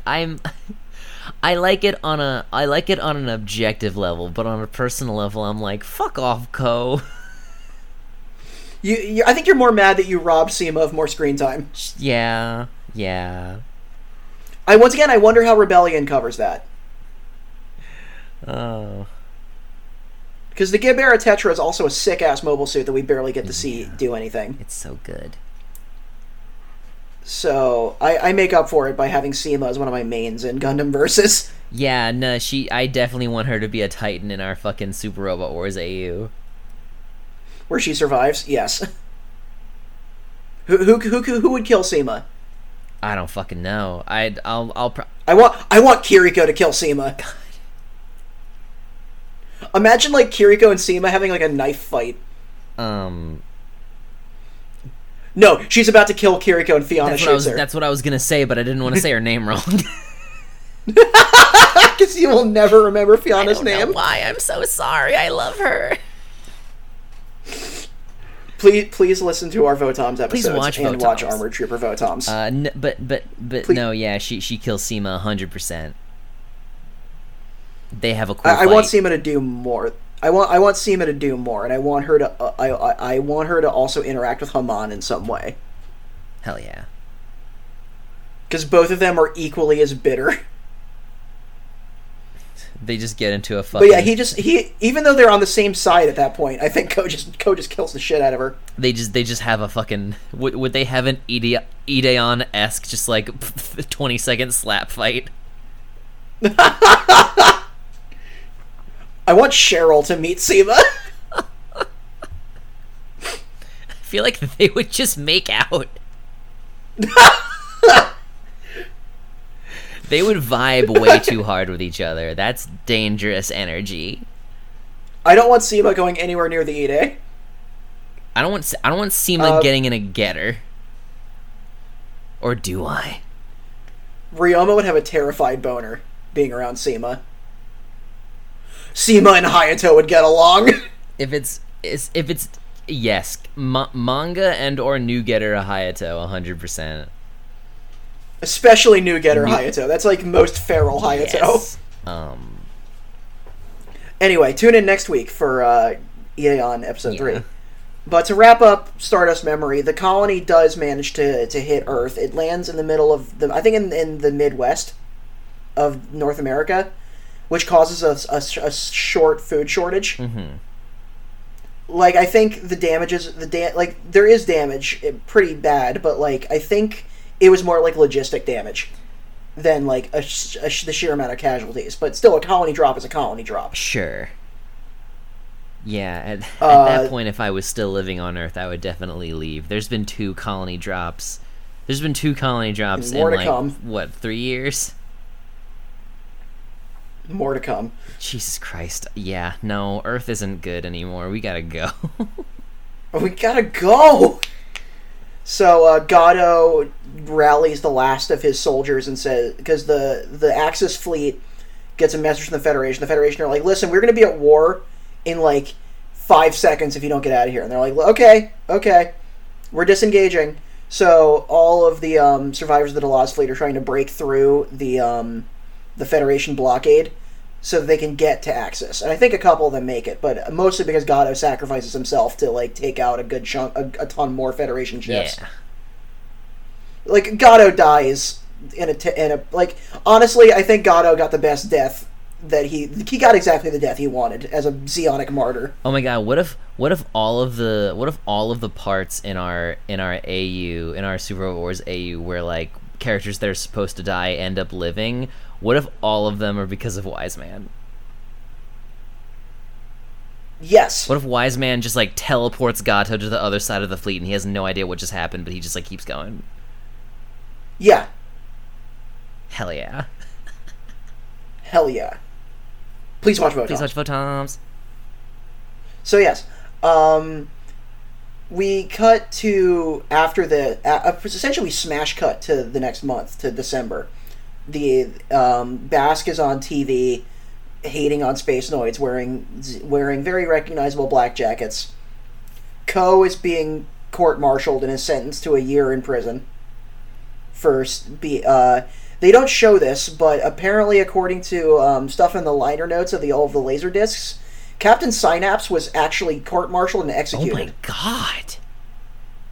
Because he stole the Gundam Unit 3, and it was either like everybody on the Albion was going to get punished, or it was just him. Yeah, he would. And so, according to the Gundam Wiki, like, I mean, he did commit like a capital offense in terms of of like military crimes. So he got the firing squad. Jesus Christ. Captain Synapse is dead. The Yamatov apparently becomes the captain of the Albion. If you only see him from the back, but I assume it's Yamatov. Yeah. Heavily implied. Who eventually becomes the leader of the Titans. God. Everybody has cool new black Titans uniforms. Yeah, Mancha and everybody. And Mancha apparently stayed with the Titans until even after Gundam Sentinel, according to another Advance of Zeta novel. That sucks. He gets more lore. Really would rather. Could have done without it. Apparently, he loses the use of one of his legs. Well. But everyone's part of the Titans now. The Titans being the fascist military organization that they start as an elite anti-Zeon task force to like make sure that something like Operation Stardust never happened again. So that like they're essentially like a anti-terror unit. Yeah. But then they drum up way more, Space Noid prejudice and hatred to the point where they slowly start They slowly start usurping power from the Federation government. Yeah. Turning them into kind of like a fascist dictatorship, which is how we find them in 0087 when It's Zeta like starts. what if Homeland Security took over the White House? You mean like they did in 2001? Whoops. So the show ends with Ko showing up at a military base. He's been completely kicked out of the military. I do like that. Like I do like that he specifically the only reason he gets off so easy is because technically everything that happened to him and that he was involved in gets utterly expunged from military record. So technically he was never tried. Yeah. Ko didn't even really have to serve a full year in prison. Because all of the crimes because nobody acknowledges that the crimes he committed exist anymore. And because the Federation didn't want to make it look like Operation Stardust was in any way their fault. Because it's awful. Nobody won. Yeah. Like, sure, Operation Star... Like, Ko has somewhat of a nice ending, where he reunites with his friends Keith and Nina, because like you see like a Gelgoog show up in like Earth Federation white and it flashes Ko a peace sign and you immediately know it's Keith, and you really like the peace sign that the I just had a moment of just like, who did that, who made it, who built it to do that, why would they build it to do that, who taught Keith how to do that, who thought that was a good idea. Fuck that, but also that's pretty cute. Keith's a useless twink. But Keith is exactly where he should be. Ko is exactly where he should be, and then it ends with Mora showing up in a Jeep with Nina in the passenger seat, and she has like oh my god, it's Ko kind of look. Yeah. And they see each other, and the show just kind of ends. And I'd like to see more about what happened to Ko and everybody. Yeah. I like to believe that Keith and Ko, at least in some way. I mean, like, Ko has nothing left to lose. His military career was already over. He probably is one of the most hated people in the Federation. In terms of, like, top brass. Yeah. Second only to Amuro Ray. Well, Amuro right now is living in a big mansion where all of his servants are actually Federation spies keeping tabs on him because they're afraid that because they're afraid of him for being a new type. Jesus Christ. So that's where we find Amuro in Zeta. You know what? That's an interesting thing. I mean, I guess it's not interesting because I could believe that this is just the type of, like, because again, before we were recording, you were talking about types of Gundam fan, like tiers of Gundam fans that there are, and I could believe that the people working on this show were one of those fans. No new types in this one. Yeah, that's something that all three of these OVAs share that we talked about. This kind of trilogy are all there's like. War in the Pocket declares that the Alex is made for a new type pilot. Oh, interesting little tidbit that I just remembered. The Gundam Alex is the first Gundam to have a 360 panoramic cockpit. The second one is the Dendrobium. Yeah, I did notice that. That was cool. And by the time Zeta rolls around, that's become the standard. Ooh, fun. Because in Zeta, whenever they show a cockpit, it looks like somebody's just a chair floating in space. That's because they have a 360 panoramic cockpit. Neat. So, like, by the time we get to Zeta, everyone has those. But I like that you can see that was like that's the technology they were testing then. That becomes the standard in the Grips conflict. Yeah. So what are your final thoughts on Stardust Memory now that we've gone through it all? I like it. I think I do like it. I think I like it. I think I like it a lot more than I did. I think this rewatch, I've slowly liked it more and more, and then mulling over my feelings, and then talking about it here. I think I like it the more I talk about it. The more I think about it, I think I like it. As a Top Gun Gundam thing, I don't quite like it. As a Gundam OVA, I like it, but I especially like it as a prequel to Zeta. I think again, I think about interpreting it as having some notion of intentionality in the first half of its presentation, like regardless of the realities of its production. I think one could excuse the first half as being like a naive crew of post-war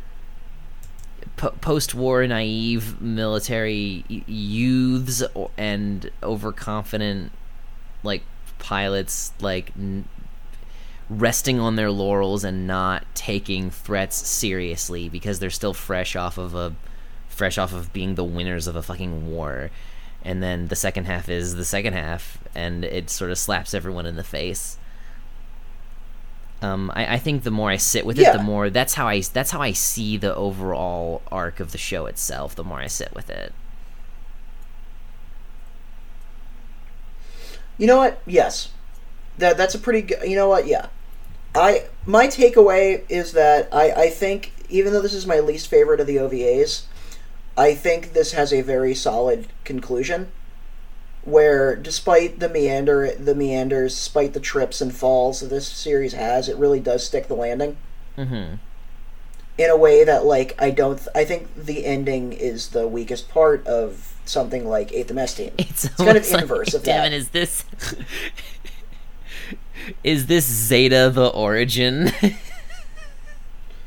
A little bit, honestly. Just like the last, like the last shot of this OVA is just like. And so begins Zeta Gundam. It just shows, like, I mean, I'm trying to imagine just, like, Camille just getting yelled at by his parents for, like, skipping school. And, like, that would have been cute. They should have done that. Have a little Camille cameo. just like a young Camille, but, like, he just has a little pair of mauve underwear. How old would Camille be? Because Camille's 17 in Zeta in 087, so Camille would be 13. Oh, okay. Well, a little shitty middle schooler. Little shitty middle schooler Camille. Camille with even less control over his emotions.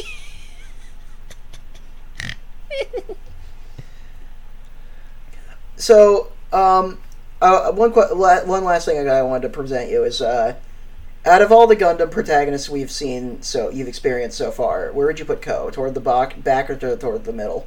Because I doubt you put him toward the front. He's toward the back for me, probably. He's probably toward the furthest back of Universal Century protagonists. He's definitely toward the back. Like, I feel like even in the best case scenario where his arc was paced better and they made him more successfully cute. I do feel like the competition's just too tough. Yeah, because, like, Aru's great. Camille's pretty great. Shiro, you said that Shiro feels like he's in the wrong anime. I think Shiro, the novelty of Shiro compared to other Gundam pilots helps his case a lot. That boosts him a lot for me. Shiro's also 24 as opposed to, like, everybody else. Like, who would you consider the main character of? Would you consider Bernie or Al the main character of War in the Pocket? I think I think it's a buddy. I think it's a buddy show. I think it's a buddy, not comedy, but A buddy tragedy. That's what it is. It's a buddy tragedy. But yeah, I think they both share this. I think they both share equal spotlight. But honestly, I'd put. I'm sorry. What was the Gundam Alex pilot's name? Christina. I put Christina above Ko any day.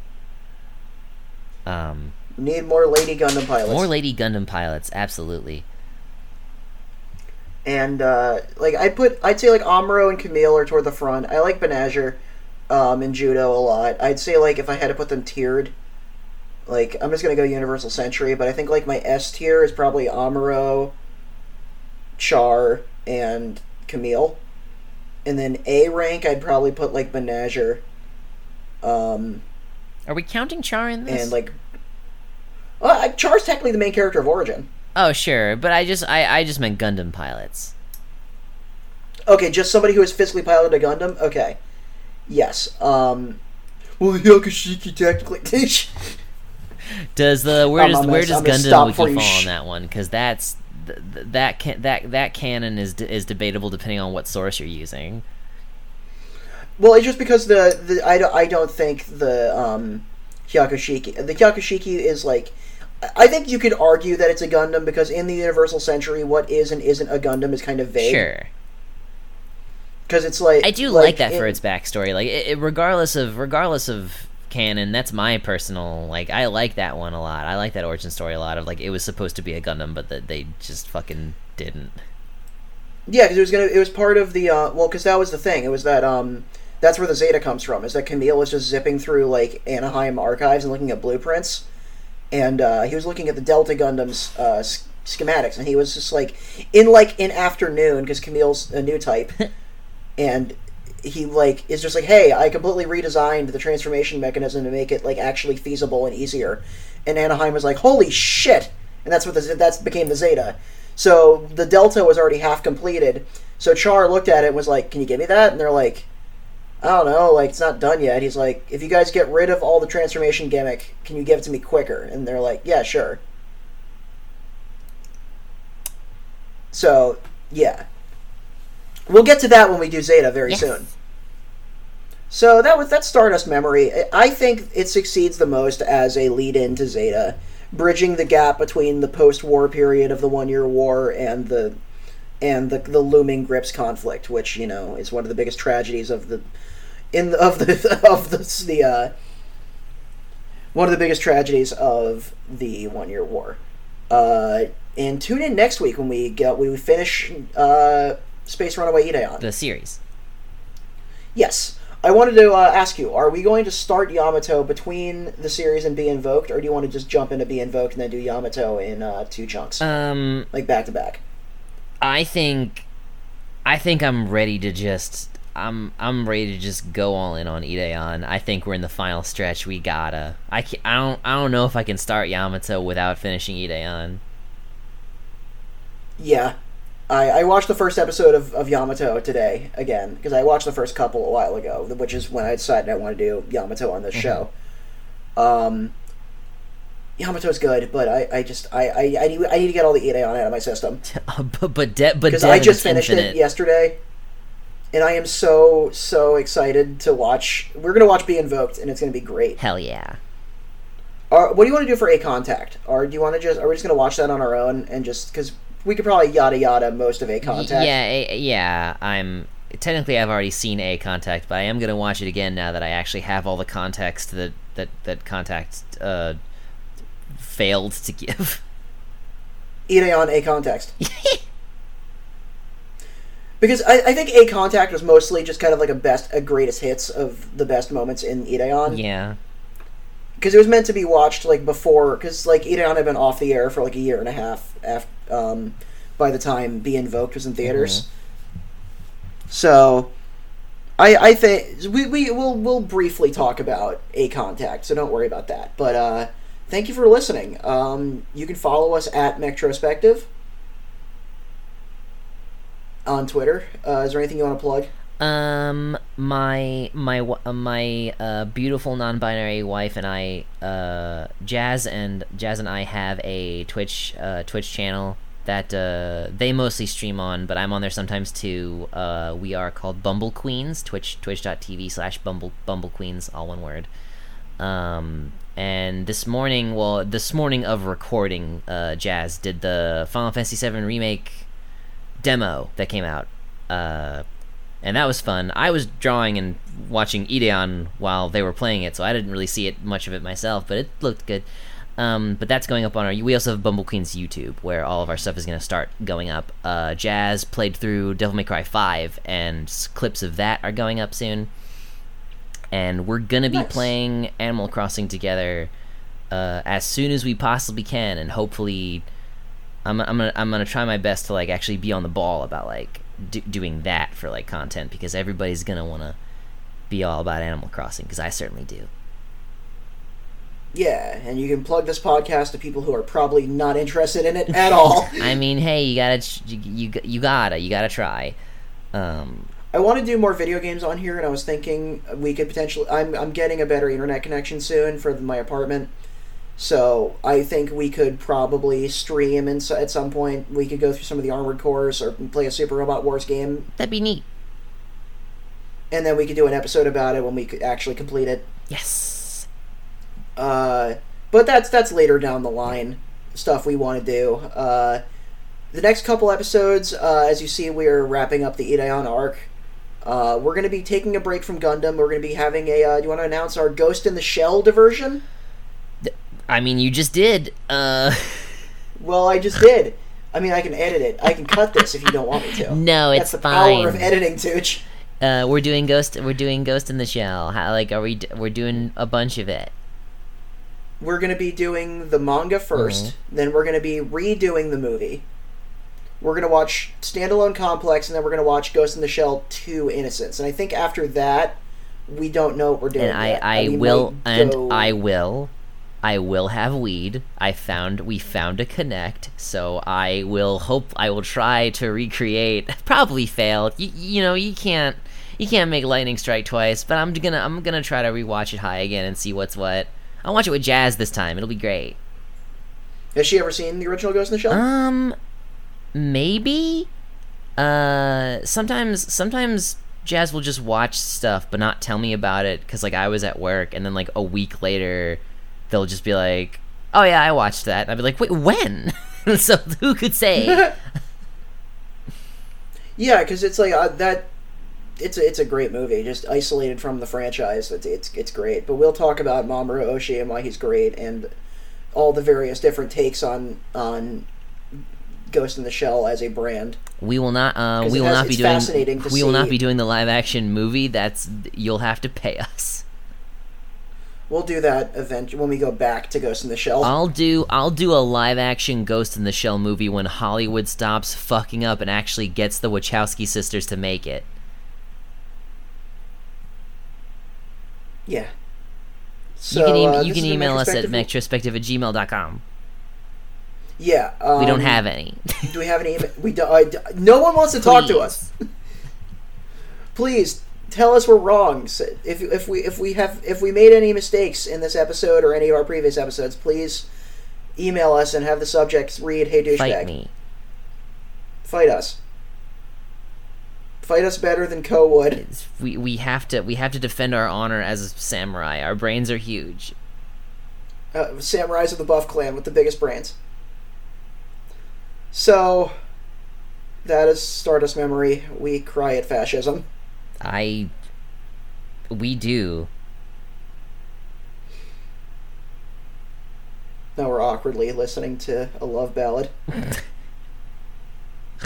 At least they didn't play that while everybody was putting on their Titans jackets. Yeah, they played the second ending theme. Can I say, I have a big problem with when they with that, because they played the whole ending theme over that montage and then played it again for the ending. Yeah. I was like, come on, just let the montage be 90 seconds longer and run the credits over it. Yeah, I don't know why they didn't do that. anime's weird.